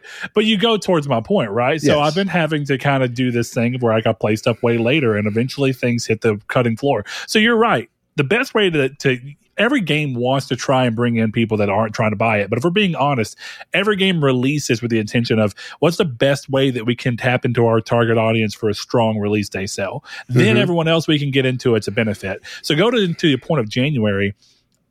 This is just my assumption, but I've noticed January is always so thin, and I have to assume that it comes down to being the problem of too many games, not enough time, because a lot of people have gotten games for Christmas, and they're playing through a backlog of games they may have just gotten a very big build on, and so they give this kind of month cushion to where you go, this is the month for everybody to kind of play what they're going to play, drop off of what they're going to drop off of that they've recently got, and then February kind of starts the year. Because if you notice, mid-February is like the normally the first big release of a year. I don't know why. That's pretty much consistently been the case. And if not mid-February, like very early March. So it's like usually they wait a little bit. So I have to assume that's it. Well, and here's the thing. But I'm with you. Maybe there's a way to make December make sense, but maybe it's the same thing. Maybe you don't get enough sales because too many people have bought games because of Christmas. People don't want to buy themselves games because they think someone else might get it. But I don't know. I wonder really how the market goes for that. And Chris, I saw your look. I know people who go, I want to buy this game, but I think my wife might be trying to buy it for me, so I'm not going to buy it on the off chance. And I've heard that far more often than I ever thought I would. I just hope that if Sadie listens to this show ever, she takes this into account. If you're going to buy me a video game, fucking ask first. Look, man, it's something nice that they're trying to do. But yes, if you can, ask. Or if you're like Chris, don't buy him a video game at all. Just buy him digital currency. That's the thing, right? Money, to an extent, is the best gift. Though I do have a problem with gifting money. But it feels less personal, right? I don't give a fuck about personal. Some people do. That's stupid. But here's the thing. The real reason that you buy regular gifts is because regular gifts are a cheat code. Okay? How would you feel if I gave you a $9.99 gift card? I mean, pretty good, depending on where. If it's like a generic gift card I can use anywhere, that's pretty cool. Barnes & Noble, $9.99 gift card. It's a fucking waste. But if I handed you a book for $9.99, you'd be like, oh, thanks. Gift cards are a fucking scam. Buy a shitty book. Because you have to triple. This goes towards the thing, though, right? Mm-hmm. To your point about presents, right? This is just a good moment from the podcast. Kiki knows I love Kingdom Hearts. Kiki knew at the time I was still relatively into pops, and I had almost every Kingdom Hearts pop. So Kiki bought and sent me a Vanitas pop. Didn't have to. And so basically in my head, I can go, Kiki randomly sent me $14, $12.50, however much it cost. I don't know. Mm-hmm. Or he sent me Vanitas. I'm going to be honest. Vanitas is a lot cooler. Like, oh, this is cool. This is something that we share in common. Yeah. It is better than just getting $12.50 in the mail. I mean, the $12.50 is still sick. I'm not going to complain. That's $12.50 that I can do whatever I want to with. But point being is that it is nice when you feel like, oh, this person thought of me. Yeah, you know? Exactly. That's why I know they don't listen. That's why I only buy my brother's girlfriend's books. I spend like $4 on the clearance rack, and they have no fucking clue. But you know what I'm not doing is giving them a $30 gift card. That's $30. I'll tell you right now, though, if you give me a $30 gift card to some place you know I frequent, I'm fucking with that. Bro, one of the best Christmas gifts I've ever gotten, or as an adult, right? Whenever I have my own money and don't need things. Mm-hmm. My mother-in-law got me a $50 Chipotle gift card, and bro, I was on heaven. I was like, this is fucking amazing. I go here like twice a week. This is exactly what I needed. This is free lunch for a place I was already going to be going. Yeah, I agree. So that's pretty good. Let's get moving on to the next. Inflation cost on gift cards. That's all I'm saying. That's fair. Next piece of news. After all of the terrible controversy that came down and our talk that we had about Unity and everything that was going on with them, it seems like the people who were hoping that their pushes and their talks and their words would do something have gotten what they wanted. So Unity did post an open letter to the community, partially backstepping. They're still not all the way there. So the installation fee is still a factor, but it won't apply retroactively. So it will not be something like Chris was talking about that people who did not have that information had. Instead, it will only affect those who install the upcoming long-term support version, which will be released in 2024. And it kind of becomes more of a thing of, at least now it's a position where people can make the educated decision to make the game on Unity or not. It doesn't seem like it's completely done. Like there might still be some more changes. But look, this is a good example. If you feel a way about something, make it known. I mean, either they'll listen or they won't. And it's up to you after that point. Like Chris was saying, do you want to support the developer? Well, do you want to support Unity? So you make your decision and just choose which one you weigh more. If you want to support your favorite developer, only install their game once. So there's pretty interesting things. So the Unity Personal plan remains free and no runtime fee will be levied on games built in Unity Personal or Plus plans, only applying to Pro and Enterprise. It says no runtime. The cap will be increased from 100,000 to 200,000, and developers won't be required to include the Made with Unity splash screen. Pretty interesting. And there's a tweet from someone, I don't know exactly who this person is, Alex Mo, that says, if you're porting to console, you need Pro, and you have to use whatever version that platform's SDK is. We're about to see a lot of console ports never get an update again because it would mean adopting the new terms of service. So with every drop of Happy Rain, there comes a tear right behind it, falling from the sky, crashing around you. Whatever that guy from Bullet for My Valentine said. So I would imagine that this saga is probably not over, but if it is over, then the question just becomes, will Unity stay relevant, by this time next year? We'll see. Probably. We will see. It's a free engine. Sort of. Pretty free engine. It's a free engine that you put your game out and you're like, please blow up, but only so much. Like, blow up and get real big to where I can make just enough money where I don't have to do that. And then I'll make another game. I'll put a disclaimer in the front of my game. Please only install once. That would actually be really funny if that became a splash screen for Unity games. Made with Unity. Please only install once. I wouldn't be surprised. All right, let's see. This next one's kind of interesting. So it's back to the rumor mill, but the rumor mill for PS Plus games has been very reliable, and it's also the same person. Again, Bill Kuhn, who says that next month's PlayStation Plus Essential games are the Callisto Protocol and Farming Simulator 2022. So as you may have seen, Glenn Schofield, formerly of the Dead Space team, and of course the what's the Call of Duty team that's up this year? Treyarch. Not Treyarch. Sledgehammer. Yeah. They're not up this year. Or are they? I don't fucking know. Whoever's up, they rotate through. A Call of Duty game is coming out this year. A Call of Duty game's coming up this year. But yes, he has left that studio after founding Striking Distance for this game. So the game's not been doing too well. This is not very surprising. This seems like the publisher just trying to salvage. I actually don't know if that's true. What do you think? I bet this was already in the cards during development. You think so? Like, hey, a year after release, we're gonna. Yeah, PlayStation developed like half the game, so it makes sense for them to be like on their version. Yeah, I mean, they developed half the game, so I would imagine that they would just be like, "We'll do this for free," and the game's coming to our subscription service for free. Maybe. Who seems knows? Like the way I would do it.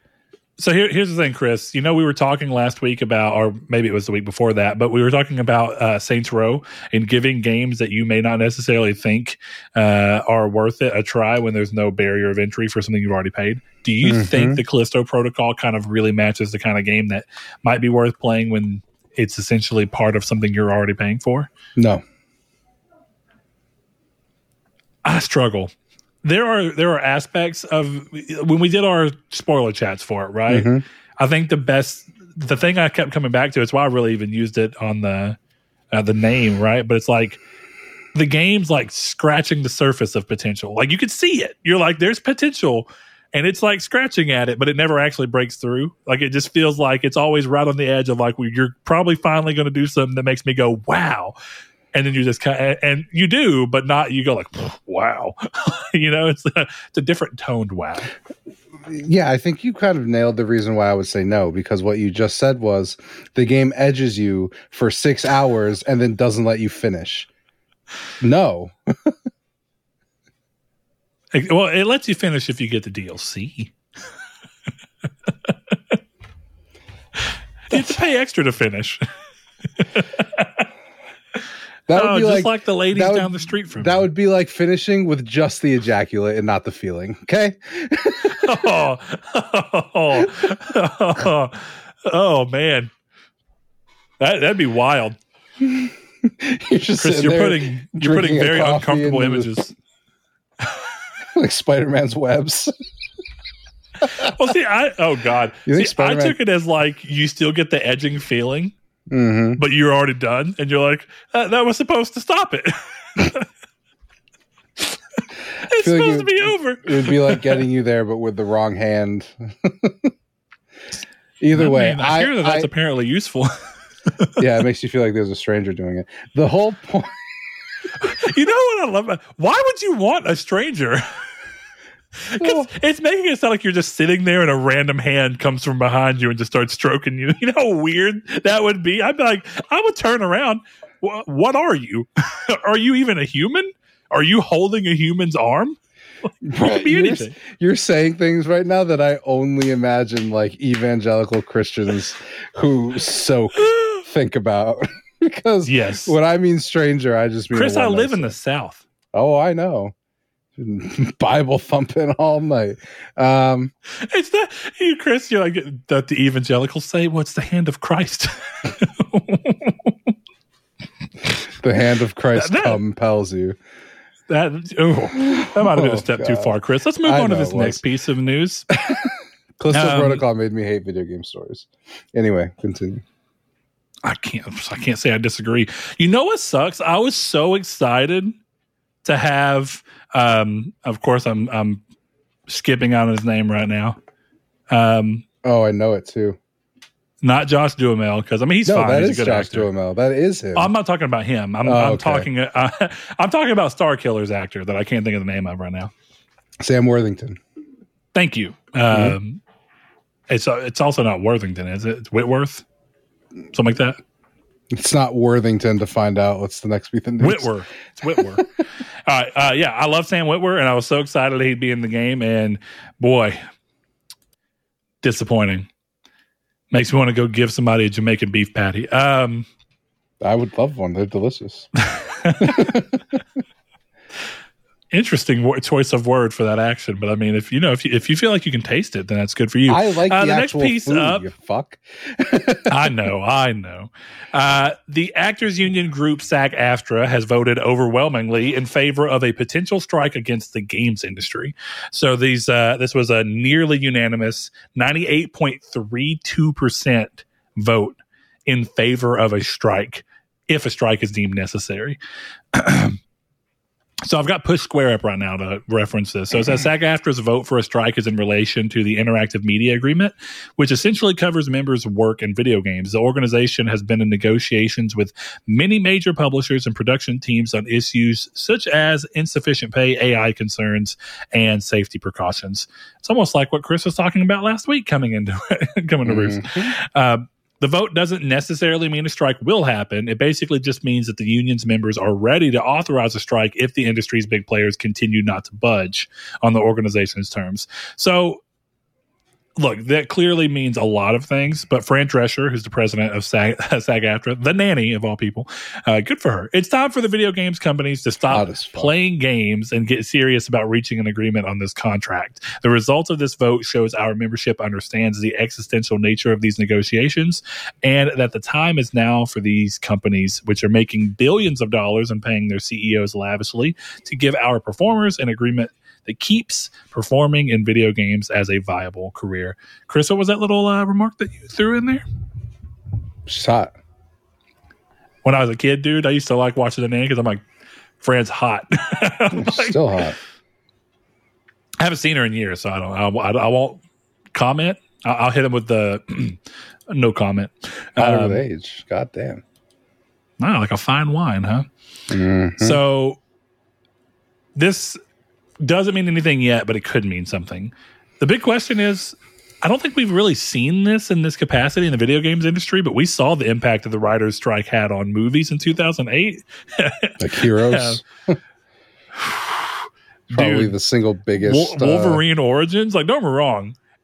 I don't expect much from comic book movies as long as they're fun, but Wolverine Origins is a fucking mess of a story. Yeah, but we got a banger ass video game because of that. We did get a banger ass video game because ridiculous stories work better in video games, if we're being honest. Sure, but that's not. And what they I got mean. to add on to it. They delayed the game because it was supposed to launch with the movie, so the movie did not come out on time because of the strikes, which means the game got delayed. So I think they had an extra like a year maybe to work on it. I think it was like 9 or something months, but yeah. So they made the game significantly better than it was supposed to be. There you have it. Would have been. Sometimes good things can happen, right? But I don't have much to say about this because honestly, I don't care. And that's not me trying to be insensitive. I'm not a voice actor, so I have no opinion on what they're getting paid for. Mm-hmm. You know, so nor the level of work that goes into it. Yeah, I don't like, sitting and being like, oh, the writers should get paid more. Oh, the studios are being greedy. I don't fucking know. I don't know. That's fair. So why am I going to talk about it? But what I will say is the regular writer's strike ended, so I'd imagine this is not going to go anywhere. Yeah, I would imagine that something's going to happen, but I don't know. I mean, the whole thing with the strike is, doesn't it kind of encourage both parties to just push out to the max?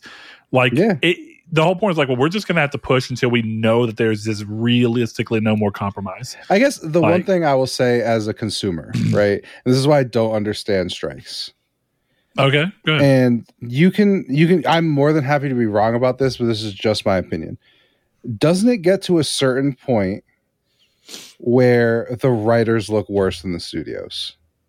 People, let me rephrase. The people holding up, the next season of, I don't fucking know, The Office, right? If the vast majority of people don't even know this is happening, but all they see is the writers are on strike, You know what I mean? That's what I don't understand about the concept of it. If I so wasn't you're saying to in, the general non-tuned in public, you think that this looks like the reason that something isn't happening is because of the writers? Yeah, exactly. I mean, yeah, I get it. But at the end of the day, it's like, right, Chris, if you felt like you weren't getting compensated enough for the work that you do, and honestly, I would imagine most of us don't feel like we're getting compensated enough for the work that we do. Important point. Nobody's paid enough money except fucking Dave Zaslav or whatever the fuck his dumbass name is. Fuck him. That's Warner Bros. Or technically, and that's the thing. Fuck all the CEOs. They have more than enough money. And it was like what? They were saying it was like 0.01% of the profits is what they were asking for. So at that point, like as someone tuned in, I can sit here and say, fuck those guys. But I just think of it from the abstract point of view of if it's 2008 and I loved that first season of Heroes, you know who I'm pissed at? It's not fucking David Zaslav. It's the dude who wrote that the next season and ruined the show. And again, I'm not trying to say that they're doing anything wrong. You mean. I support them in their quest, but that was a weird way to say that. I support them in what they're looking for. I've never understood the optics of it. I would rather they just all quit, right? Yeah, yeah. Well, look, but here's the thing: you quit and go where? Your job is to write, and if you feel like this is happening across the whole industry for the most part, then where are you going to go? So here's the thing: I get it, but almost to your point, I would almost imagine that the people who really aren't tuned in at all, and everyone's more tuned in now than they were in 2008, if we're being honest. Sure. Everyone is far more terminally online than they were. So probably most people know that the writer strike's going on now. I don't know if everyone knew back then, and the people that you're probably talking about who aren't tuned in probably didn't even know writer strike were going on. Probably all they know is the first season of Heroes was really good, but this second season's sucking ass. I don't know what's happening. Yeah. And so then they're probably not mad at anybody besides like the entire show cast. Like they're just probably looking at the entire production and being like, somewhere along the line, y'all fucked up. But I don't think they're looking at all writers. They're just looking and saying like, some puzzle piece is completely fucked up here. Yeah. And I guess that's where I'm more saying is like, you look at it and go, like, it's even bad branding, right? But that doesn't mean, and I know you're not saying this, but that doesn't mean that somebody who feels like they're not getting enough, who has support of other people. Look, I don't know that I fully understand or support unions. And I don't mean that to say I don't support unions. I mean that kind of like Chris was talking about, I don't know enough about them. I've never been asked to be part of one. I've never worked at a place that had one. I don't know. That's the end of it.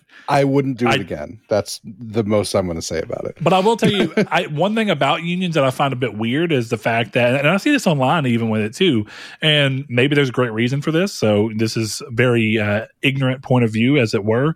But I have friends who have worked at places where they started talking about doing unions, and he read everything and he was like, I don't feel like I want to do this and have to pay into this and to be part of this. So I don't want to do it. And then basically everyone at his work that was wanting to be part of it just started bullying him basically. Mm-hmm. And he left. He just completely left and went to another job because he was like, I mean, you know, if I can't just not agree with what y'all want to do, but that be the end of it, then like, fuck y'all, I'm gonna go somewhere else. And I do think that's a bit weird, right? Because it's like, are you saying that you can't work in an industry and be like, well, I don't feel like I feel like I get paid reasonably and that my benefits are what they should be and that some of the aspects of this union don't feel right for me? But that's where you get to this thing, well, then you're not supporting the other people who feel differently. And I don't know that I view it as to be your job to do that. I don't have to support you in anything. Not you, the royal you. I don't have to do that. That's kind of what I mean. Like, I don't know. I get it. Like, for people who want, as long as they're not actively, like, it'd be different, right? If my buddy was like, no, fuck this union. I'm going to be anti-union I'm going to go and be anti-union. Instead, he was just like, I don't want to sign up for it, but I'm, do y'all thing. Mm-hmm. And it's like, why can't that just be the end of it? I don't really understand. But I, again, don't know enough about unions or how they function or really why they function. Of course, what you're told in the macro is like, well, it's to give people more rights and the ability to push back against companies. If that's true, great. I don't understand how that happens. So I worked at Stop and Shop, and that's a local New England grocery store. Okay. And this was when I was 16. So what? How old am I? 30? 14 years ago? Jesus fucking Christ. I was making $7.25 and paying into a union. And all that union ever did for me was once I got caught texting and they prevented me from getting fired. That's the only benefit I ever saw from the union, is apparently you just couldn't get fired.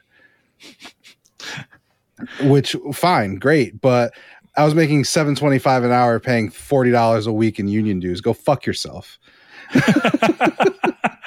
Yeah, I don't know. In a weird way, like, I'm pretty happy with my situation. Like, yeah, I wish I was paid more, but I'm not that bad, and I have ways to make more money. So, But for those who feel like they need it, there's that. But as this impacts me as a consumer, completely removing the human point of view that I don't know or understand. Like, yeah, of course, I hope that this doesn't become a thing, because games will inherently be impacted in some capacity. Delayed, quality will change. People will still try and move forward with making games without writing actively, if that's what's happening there. If it's not writing and it's actors, they'll still try and make a game, but without being able to work with the actors. And you get to a weird point where it's like, what does that mean for the game? Because apparently that was the problem with Wolverine, is that, like, they didn't have writers anymore. So all the directors were just like, I guess we're writing this bitch, and we're just going to come up with shit that we think is cool. And, you'd think they would have thought of cooler shit. Who knows? I just don't. I think the biggest concern for me is I just hated the bullying of other people. Like, I get it. Yeah, I don't cross the picket line, but who gives a fuck if Drew Barrymore wants to talk to fucking Dr. Oz? I don't give a shit. Let her fucking record her show. Who cares? I think that's what I've learned. Is I think I'm far too. For lack of a better term, I guess libertarian was what you. But if you take it away from political terminology, do whatever the fuck you want to do. Like, I don't know that I care enough, but like Stephen Amell got raked over the coals because he was like, "Yeah, I think we could have gone about this a different way." And I'm like, "Well, he's fucking right. What are you upset about?" he's not being a scab. And that's the fucked up part. They got a fucking name for people who want to work. That's weird. Oh, I want to do my job. Oh, you're a fucking scab. I don't get that bro. shit. Hey, what, you don't want your family to starve? And I know that we're taking this to an extreme, but I thought the same thing. When people are like scabs, I'm like, I'm not saying that that's not wrong. Maybe it is. I don't know enough about it, but it kind of feels like telling a homeless person, like, hey, bro, stand in solidarity with your other homeless people. You got an opportunity, say no to that shit, bro. Burger King is striking. You can't work there, though.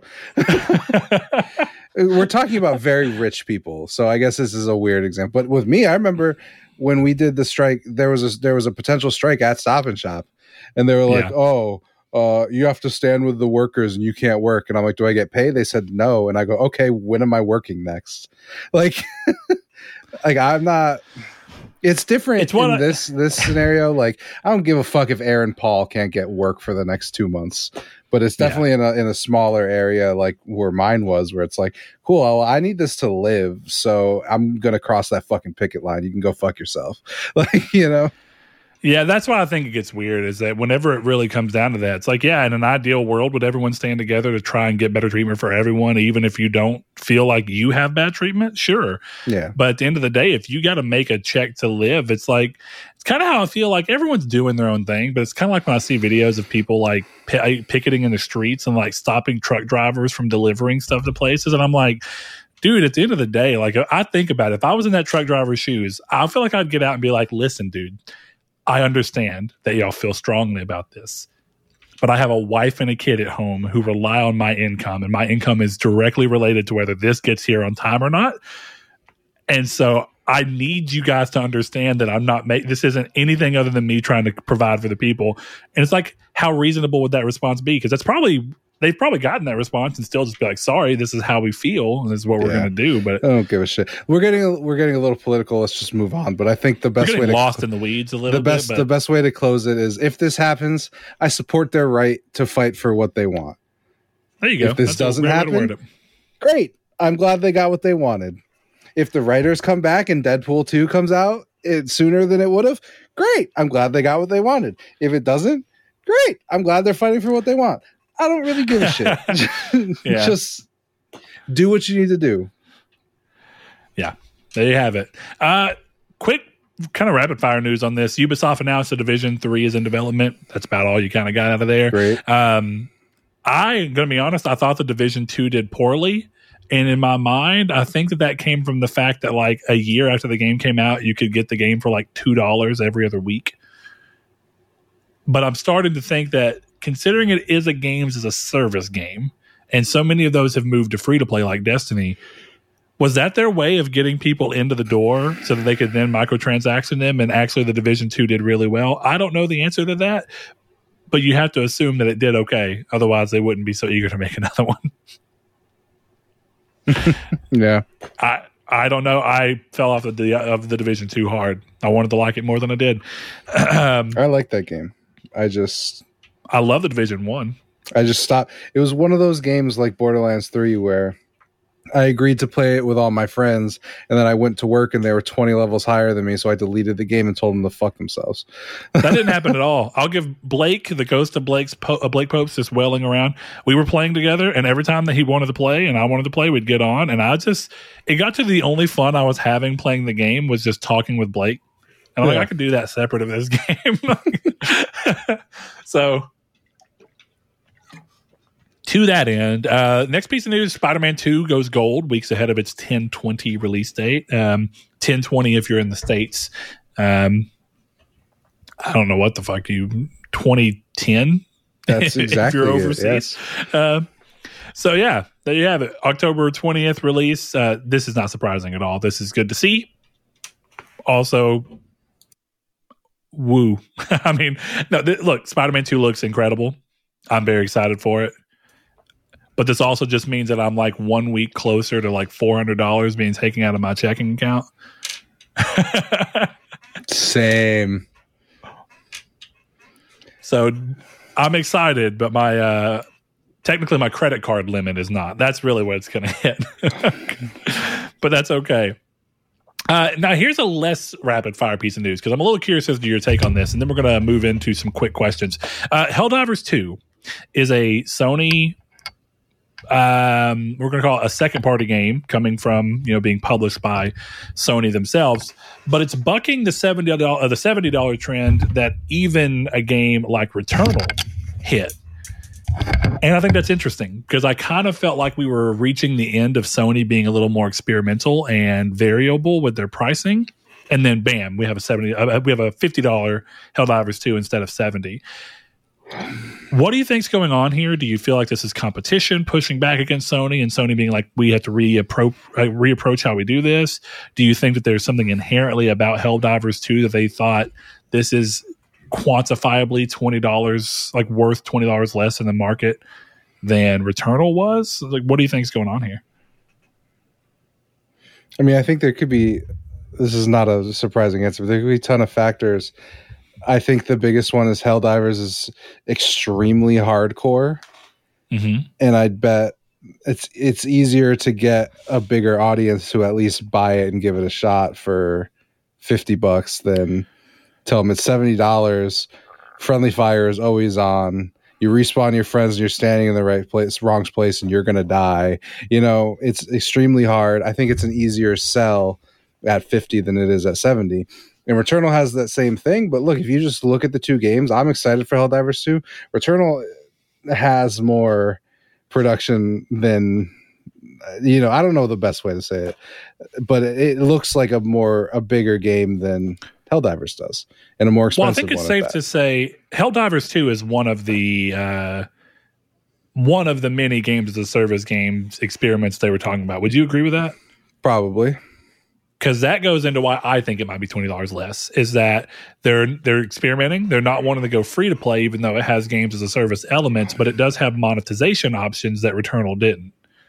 And I have a feeling that's playing into this. We'll come $20 off the cost to get more people in the door, and then the people who are in the door, even if we get a small percentage of them to spend some kind of money on some of the, rotated items that we have in the game for different things, and bam, we make that money back multiple times, tenfold maybe. Yeah, I mean, I agree with that.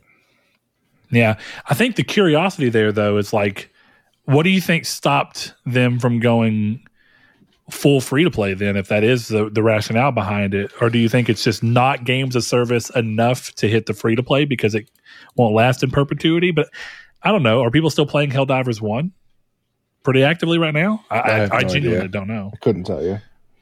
Look, I don't know. I think the sad reality is they probably know that a lot less people are going to be buying and playing this game.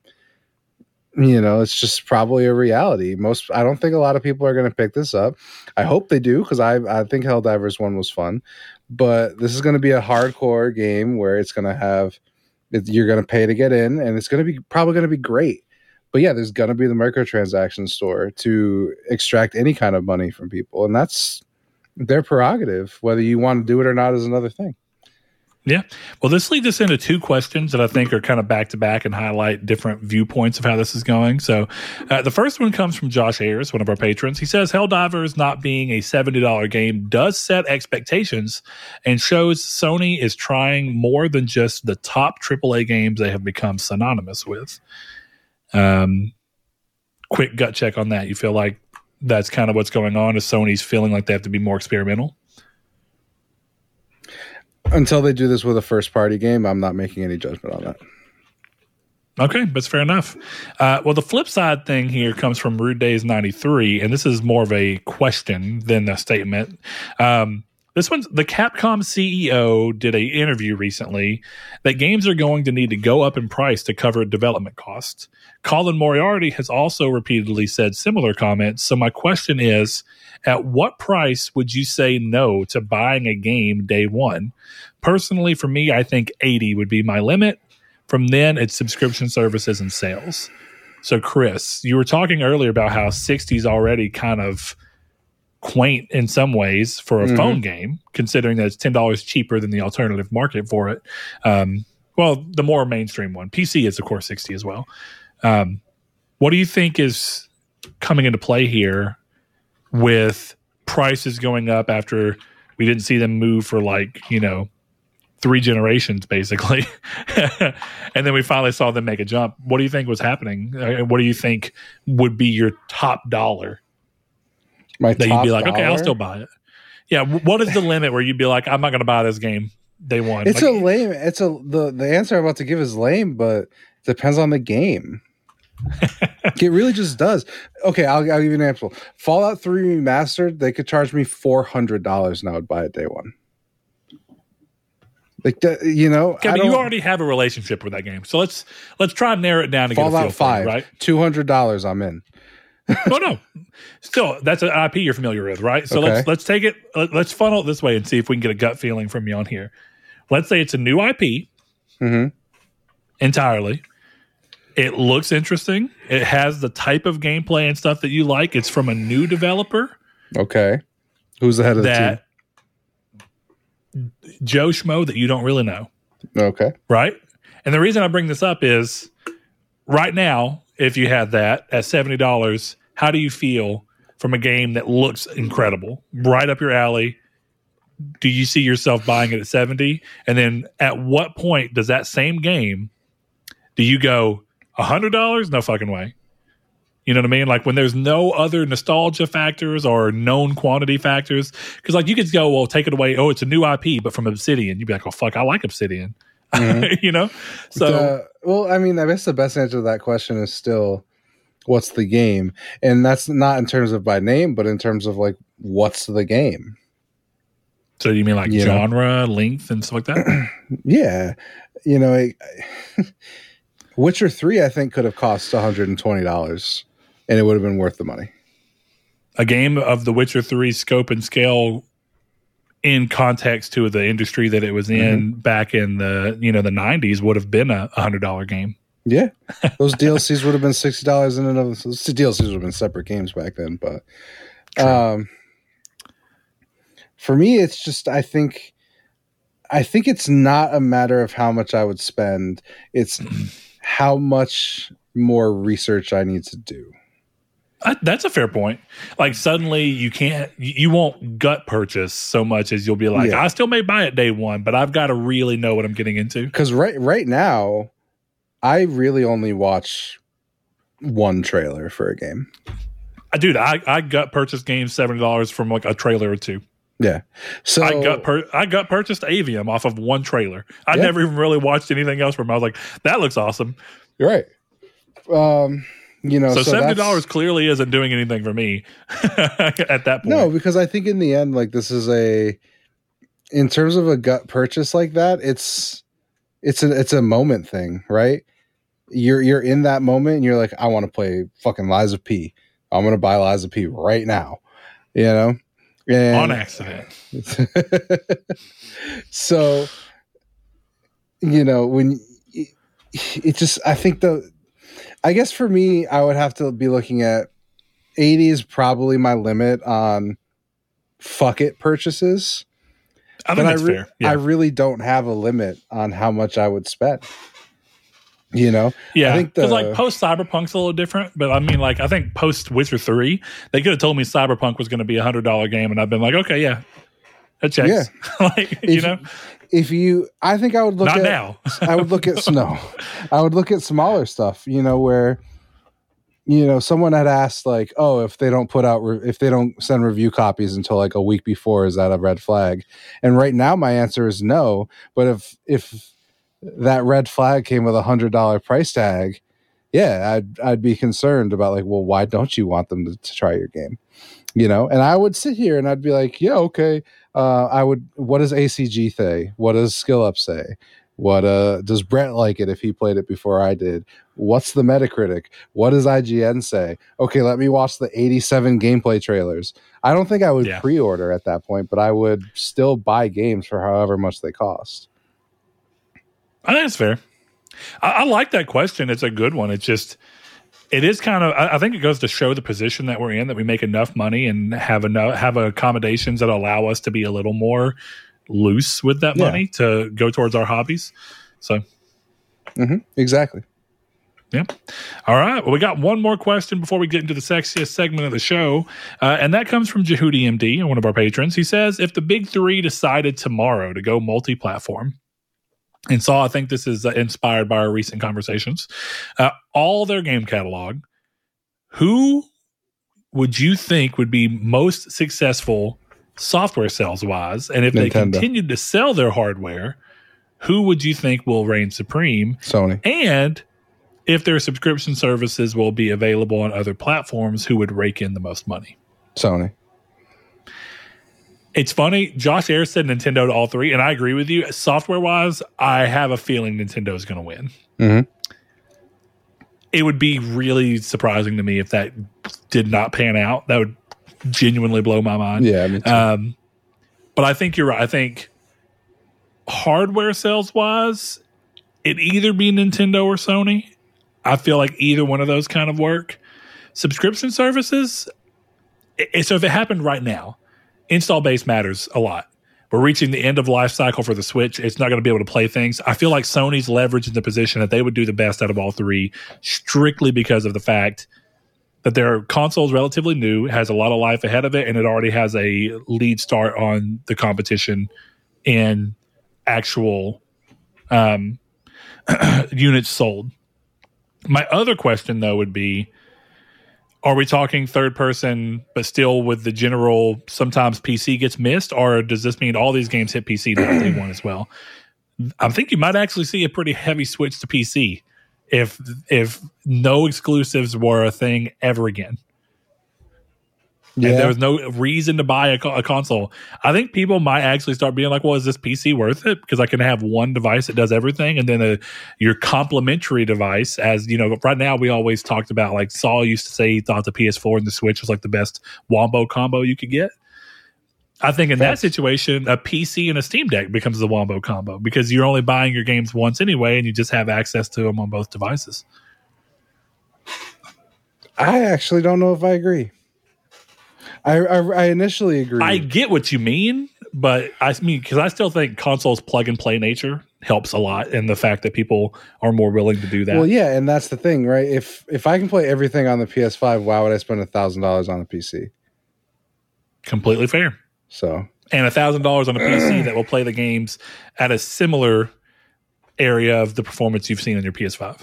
Yeah, I think I love PC gaming, but my $1,800 PC is not really that much more capable than my PS5 in the grand scheme of things. No, not as a gaming machine. Now, as a bunch of other things, sure, it's way better. I can't record music or edit video or edit photos or anything on a console, Yeah.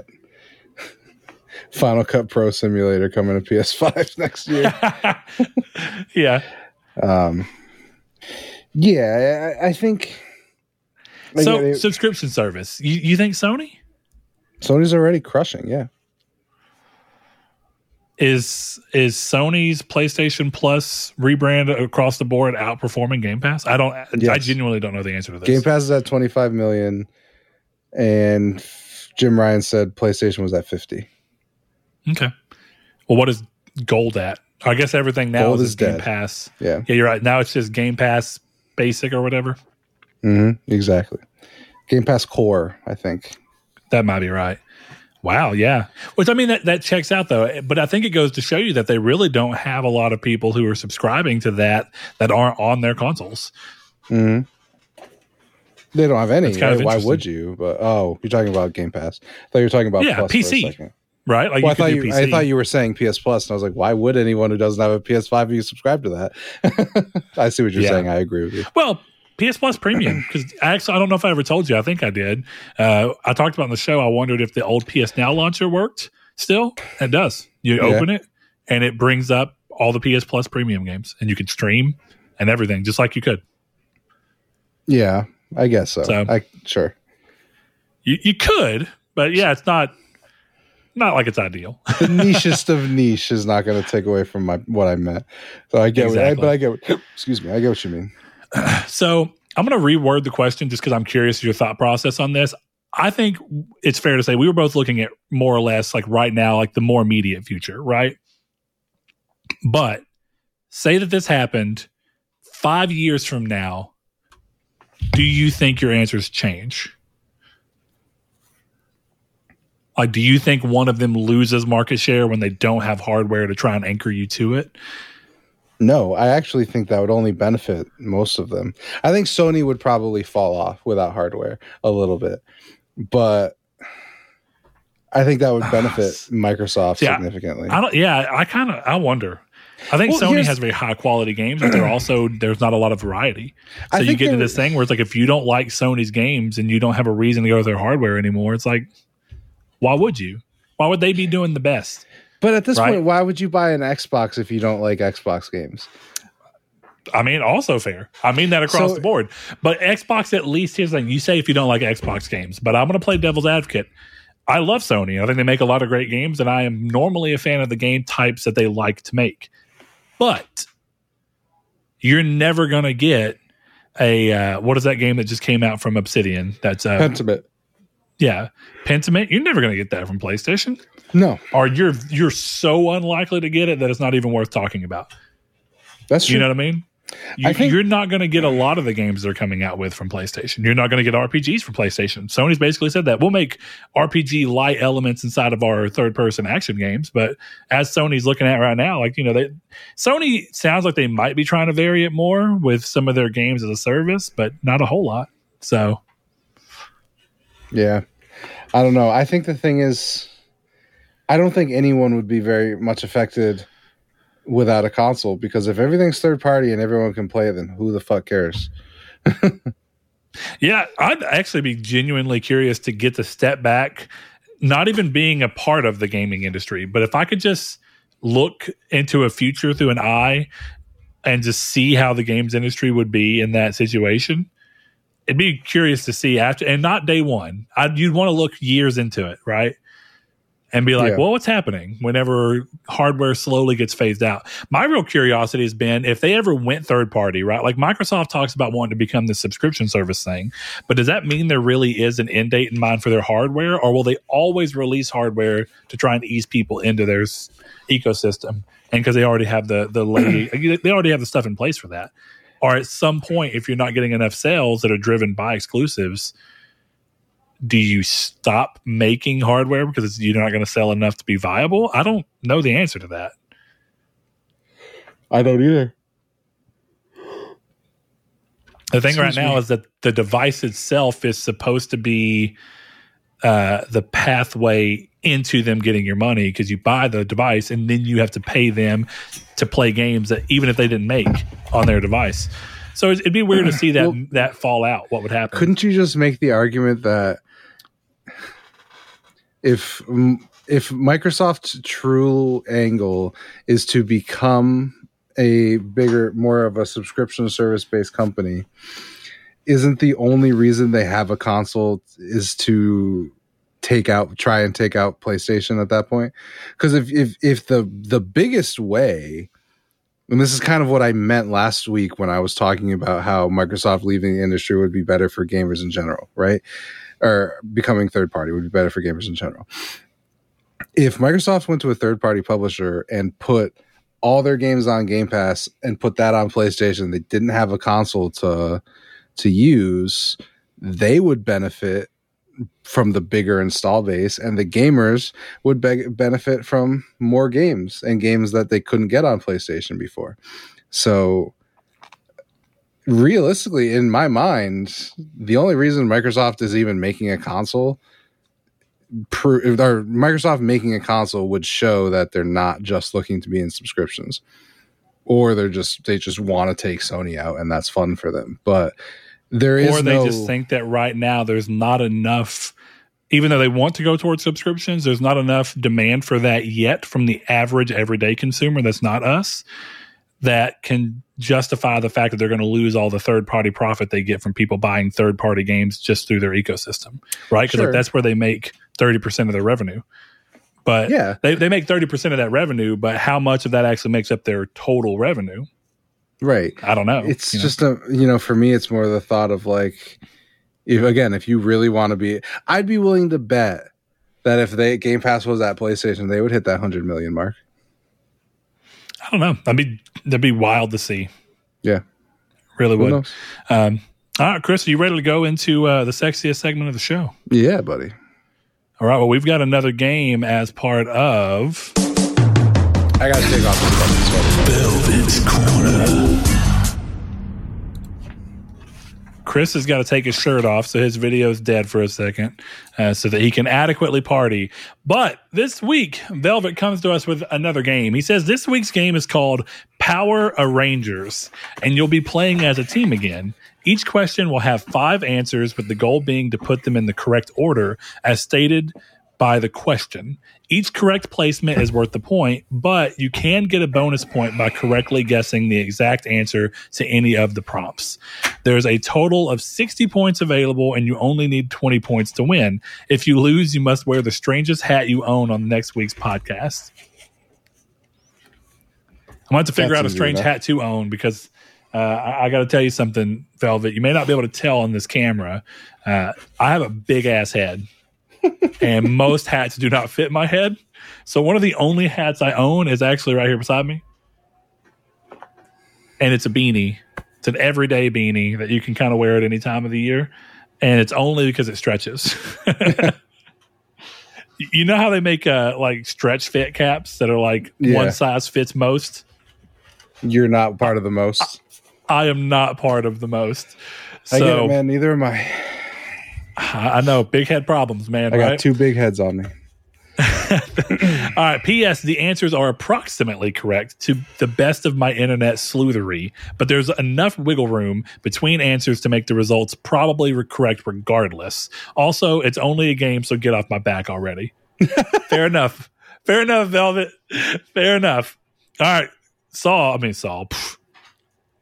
Chris, I don't think I've done that in like 100 episodes. I don't think so. It's actually pretty impressive that you didn't. That was interesting. Speaking of Saul, did you see he shaved his beard off? I did.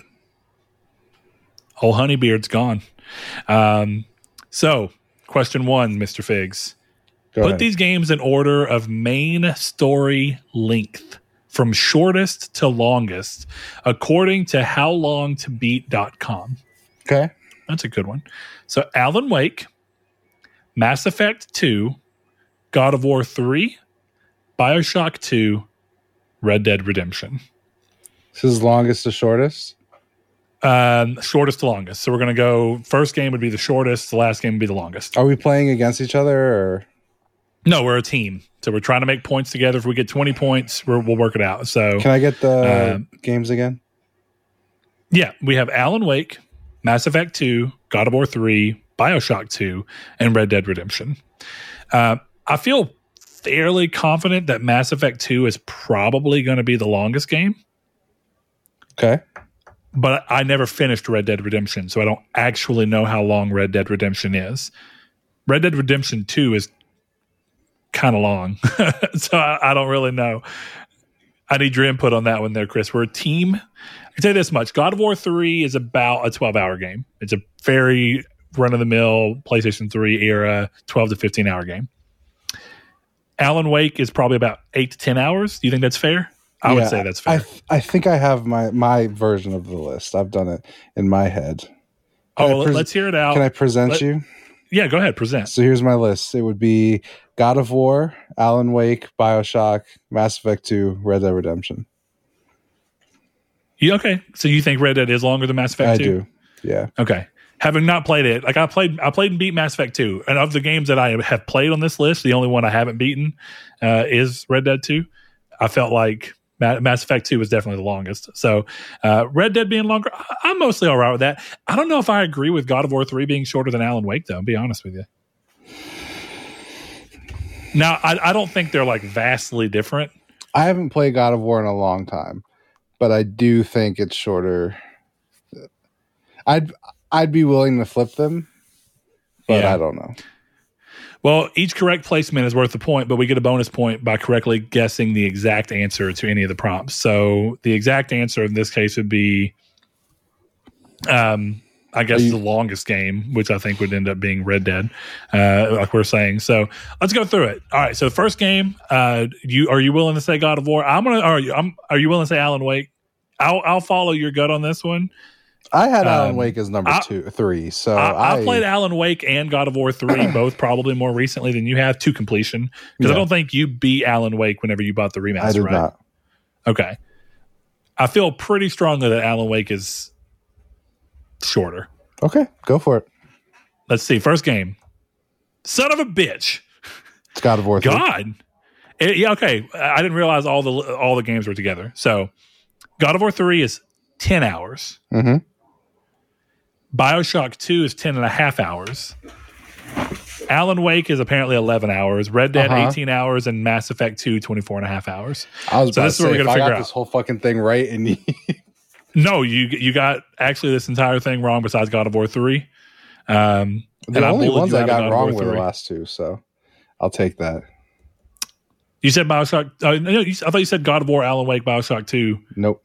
Mass God Effect of War, and Red Dead. BioShock. Oh, maybe I did switch them in my head. I don't know. What I wrote when down, you read it out loud, you said God of War, Alan Wake. I'll show it. It was God of War, BioShock, Alan Wake, Mass Effect, Red Dead. So I'll take the L. Fuck, I shouldn't. My gut's always right. Chris, I don't think we got a single point. Because Really? I said Alan Wake, God of War, BioShock, Mass Effect, and Red Dead. Yeah, we didn't get a single point. Okay, moving to the next one. What's next? Question number 2. Put these 2015 games in order of release date. The order: 1886, Fallout 4, Metal Gear Solid 5, A Phantom Pain, Until Dawn, and Batman Arkham Knight. Okay, I feel the order 1886, I feel very confident it's the first game because it was a February release. Okay. Kind of like we were talking about earlier. I don't think you're going to get much closer to that. Fallout 4 was after E3. Okay. Fallout 4 was November 9th. Yeah, that's right. I knew it was late, and it was after E3. So that's probably the last game in the list, right? Until Dawn was a December game. Might have been. I think Until Dawn tried hitting the Halloween thing, didn't it? Or it went on sale during Halloween week shortly after release. Yeah. So it was before. So right now we're going to say the order as number 1. Okay, I'm writing. All right. And then I feel I think Arkham Knight was also in October because the Batman games tried to hit in October often. Okay. So let's say The Order, Metal Gear Solid 5, Until Dawn. Oh, actually, what do you think? Batman and then Until Dawn, or Until Dawn then Batman? Honestly, I have no fucking clue. I'm going to say Until Dawn and then Batman and then Fallout 4. Do you feel okay with that list? Yeah, go for it. All right, read them back to me. Did you write them down? If you didn't, you don't have to. I did not finish writing down. All right, so we said The Order 1886 is the first game. We did. And that's true, February 20th. Arkham Knight was June 23rd. So we're wrong. Fallout 4 was November 10th. So, Chris, you probably were thinking of the fact that you could play it at midnight. But Until Dawn was August 25th. September 1st for Metal Gear Solid 5 and Fallout 4 for November 10th. So, let's see. We got 1, 2. We got 2 games. 2 points. Okay, that's not bad. Okay. Question 3. Order these characters by how old they were in the first game they appeared in from youngest to oldest. Flashbacks, prequels, or training missions do not count. So this is specifically as you're playing in the real time. So we have John Marston, Nathan Drake, Peter Parker, Kratos, and Cole McGrath. Peter Parker is probably... Well, no, hold on. If we're talking about games and we're talking Peter Parker from the PlayStation 1, he's a more aged Peter Parker. They said that specifically. Okay. Didn't they say he was like 28? That sounds right. I think you're right, yeah. A wizened Parker. Can you read me the message, the question again? Order these characters by how old they were in the first game they appeared in, from youngest to oldest. Flashbacks, prequels, or training missions do not count. So specifically how old they were during the actual events of that game. John Marston, Nathan Drake, Peter Parker, Kratos, Cole McGrath. I think Cole's supposed to be like early to mid 20s. Okay. John Marston has been around for a bit by the time that in the first game the first game John Marston appeared in was Red Dead Redemption, right? Mm-hmm. He wasn't in Red Dead Revolver that I'm aware of. No, I don't believe so. Okay. So John Marston feels like by the time we get to those events, he's probably the oldest. Yeah. Kratos is fairly young, but he has a wife and a kid, so I'd say mid to late 20s. Nathan Drake is probably in his early 20s. I'm going to say, I think Nathan Drake may be the youngest for his first game.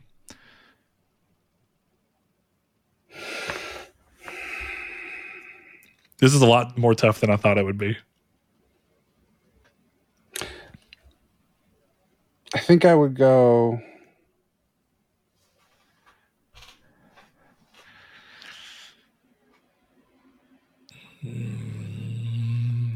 I'm thinking... Here. I'm thinking Nate, Kratos. Actually, I'm thinking Nate, Cole, Kratos, Peter, John.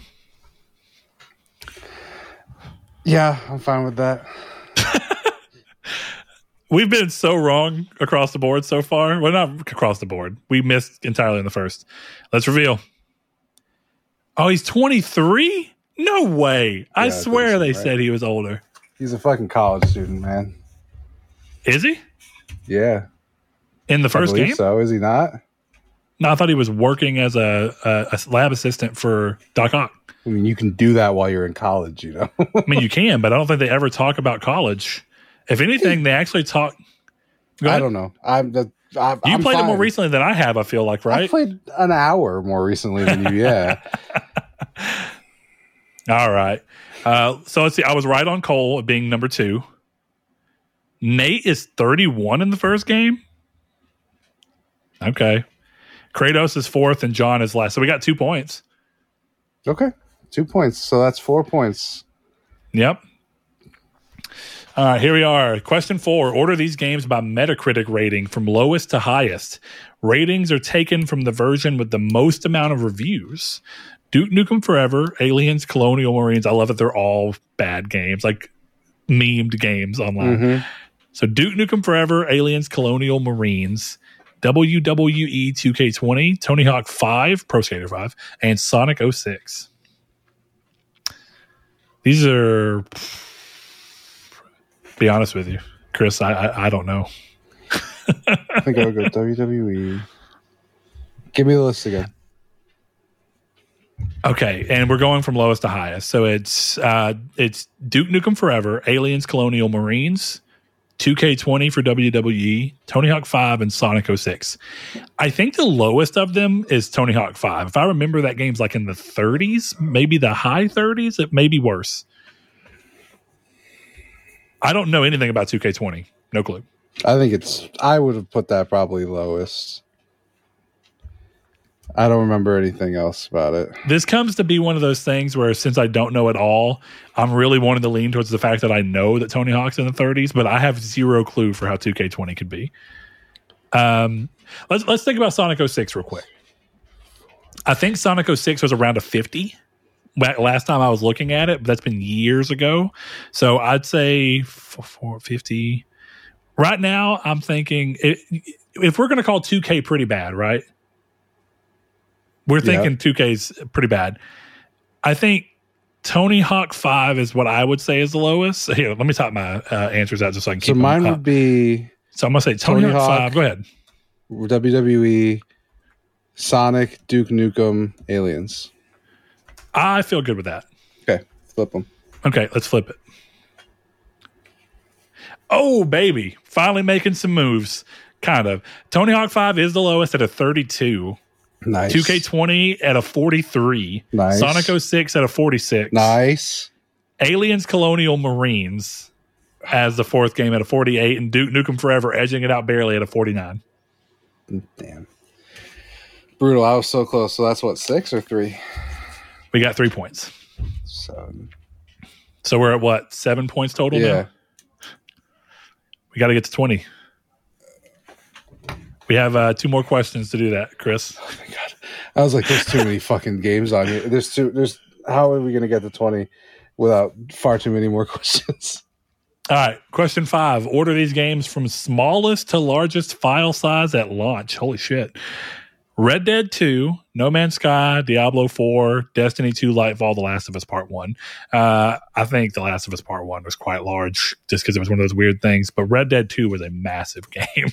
Yeah. Red Dead 2 was 2 discs, wasn't it? Mm-hmm. Dude, can we take a second to talk about the fact that Final Fantasy Rebirth is 2 fucking discs? That seems outrageous and unnecessary to me personally. I don't know if I get it. It's supposed to be using Unreal Engine. What happened to all this? What's the Kraken engine doing? It's too many chocobos, man. This is an exclusive game. Why is Kraken compression not working? No Man's Sky seems the lowest. I think that's a red herring because it's meant to be this infinite world, but it's procedurally generated. So all it does is takes. I'm going to say that's probably lowest. Okay. So No Man's Sky, you agree with that? I'll take it. I feel like Diablo 4 is not that high. I don't feel like any of the Diablo games have been massive. Like this is probably the biggest one. It's 70 gigs because I remember when I downloaded it. So somewhere in the gigs. ballpark of 70. Yeah, I feel like that's definitely under Red Dead 2. So let's put Diablo 4 second. Okay. I mean, Red Dead's got to be around 100, right? I feel like Red Dead breaks 100. I don't know about Lightfall. I didn't install it. Well, hold on. Let's go through the games. So what's the ones we don't have on? We have Red Dead. Lightfall? Destiny 2 Lightfall, yeah. Destiny 2 is the smallest. I would be willing to put money on Lightfall being the smallest. Well, because it's a trick question. Because with Destiny 2 is a big download. Lightfall is an unlock. Lightfall is 0. I wonder if he's technically saying that when Destiny 2 became Lightfall, because you know how like you said, it's an unlock, it would be 0. I think he's saying that Destiny 2 Lightfall, at the time that launched and Destiny got its new file size, But you could be right. But I think the red herring in this is No Man's Sky. I don't think there'd be two. I think Destiny is 1 or 2 then. I lean towards 1 because to me the answer is 0. I don't think that's what he means. If you're specific, Velvet, if you're specifically saying that Destiny 2 Lightfall, and I'm right, and it's just a toggle, okay, it's the content's active, then that's 0, and I contest it not being number 1. I mean, I kind of get what you mean, but at the same time, that's not really how that works because the Lightfall content does get put into the game. So it does have a size, but since it's not a separate add-on that you play that you have to download separately, instead it's updating the entire game's file size to include this. You know what I mean? Mm-hmm. Then I feel like it has to have an actual install size. You make the call. I would at least say 2 or 3, personally. I would go Diablo 3, Destiny, Lightfall 2. I want to say No Man's Sky. Here, I got No Man's Sky, and then I'm going to say, I feel like Diablo is, you said 70 gigs. That sounds about right. So I'm going to say Diablo. Red Dead is definitely the last. Yeah. In my opinion. What if Red Dead's the red herring? Question mark. How so, you think? It's the second smallest. But we're thinking possible. It's the smallest. It's possible. What's the other game? I can't think of it. Last of Us Part 1. I feel like it's not as big as 2. Last of Us 2 is a large game, but it's a much bigger game. There's more going on. It's a lot longer. I would say I think The Last of Us Part 1 is probably the middle game. You think that the Part 1 is over 100 gigs? No. Part 2 was. The question was launch Red Dead.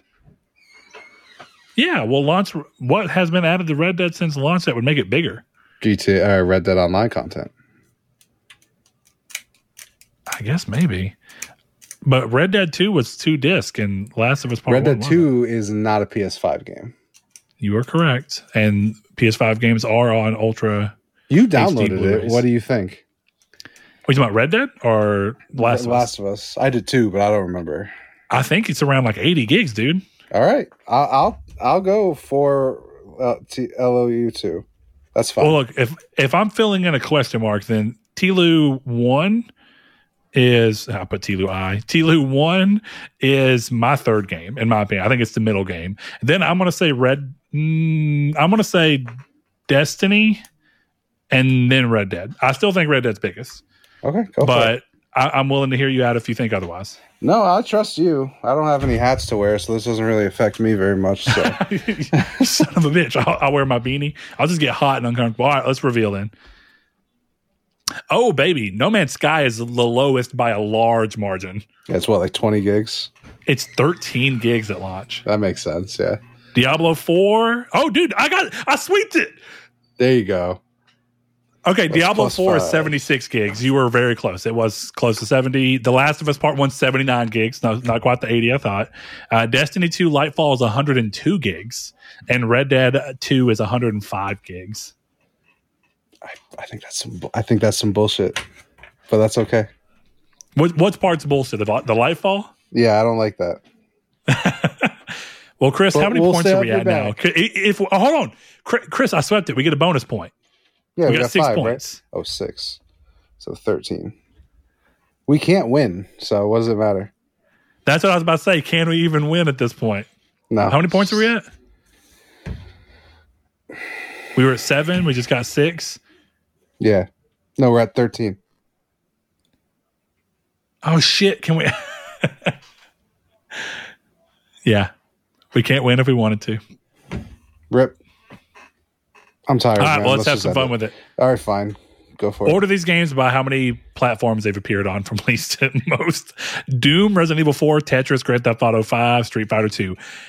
Here's the question. Official or unofficial platforms? Doom is the answer if it's unofficial. Tetris is the answer if it's official.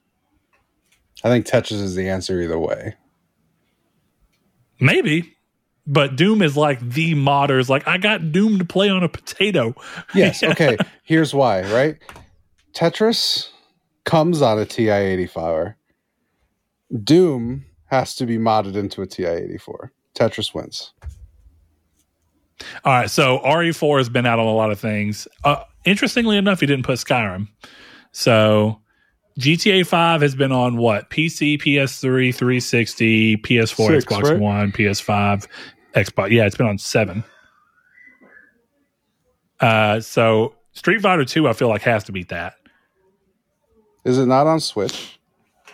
What, GTA 5? Yeah. No, it's not. I'm gonna say GTA 5 is probably the lowest. Let's see, Resident Evil 4, PS2, GameCube, Xbox 360, PS3, Wii, PS4, and it hasn't got a PS4 and then Xbox. That's 7. Xbox One. And I don't think that this game, RE4, is not hit, if we're talking about the original release, has not hit PS5 yet, right? RE4 original? Oh, RE4 is on PC. That's 8. So we're at 8. Okay, go with 8. So GTA 5. RE4 is on PS4, though. Yeah, it is. Yeah. Okay. So I'd say GTA 5, RE4, Street Fighter 2, Doom, Tetris. GTA 5 is a 7. Resident Evil 4 is on 17 platforms. Street Fighter 2 at 20. Doom and Tetris. Another sweep. We were 1 point away, Chris. 19. You know what, Brett? For sweeping 2 in a row, I'm going to award you a bonus point of +1. So we've hit 20. We win. I don't have to wear my hat. Velvet, you are you're the person here, right? You can confirm or deny Chris's extra point, but right now I'm going to take it and love it. And Chris, thank you for joining me for another episode of Triangle Squared and playing Power Rangers with me. Nice. I like that. Of course. Yeah, it's a good name. All right, Velvet, we appreciate you. And this has been the end of the sexiest part of the show. Velvet's Corner. If you like all this, then like the video if you're watching on YouTube, or if you're listening on podcast service, subscribe so you can keep up with us every week. If you are listening on a podcast service and it allows you to rate this podcast, please do so. Let us know what you do or don't like about the show if it allows you to type. Otherwise, just let people know if you think we are worth the time.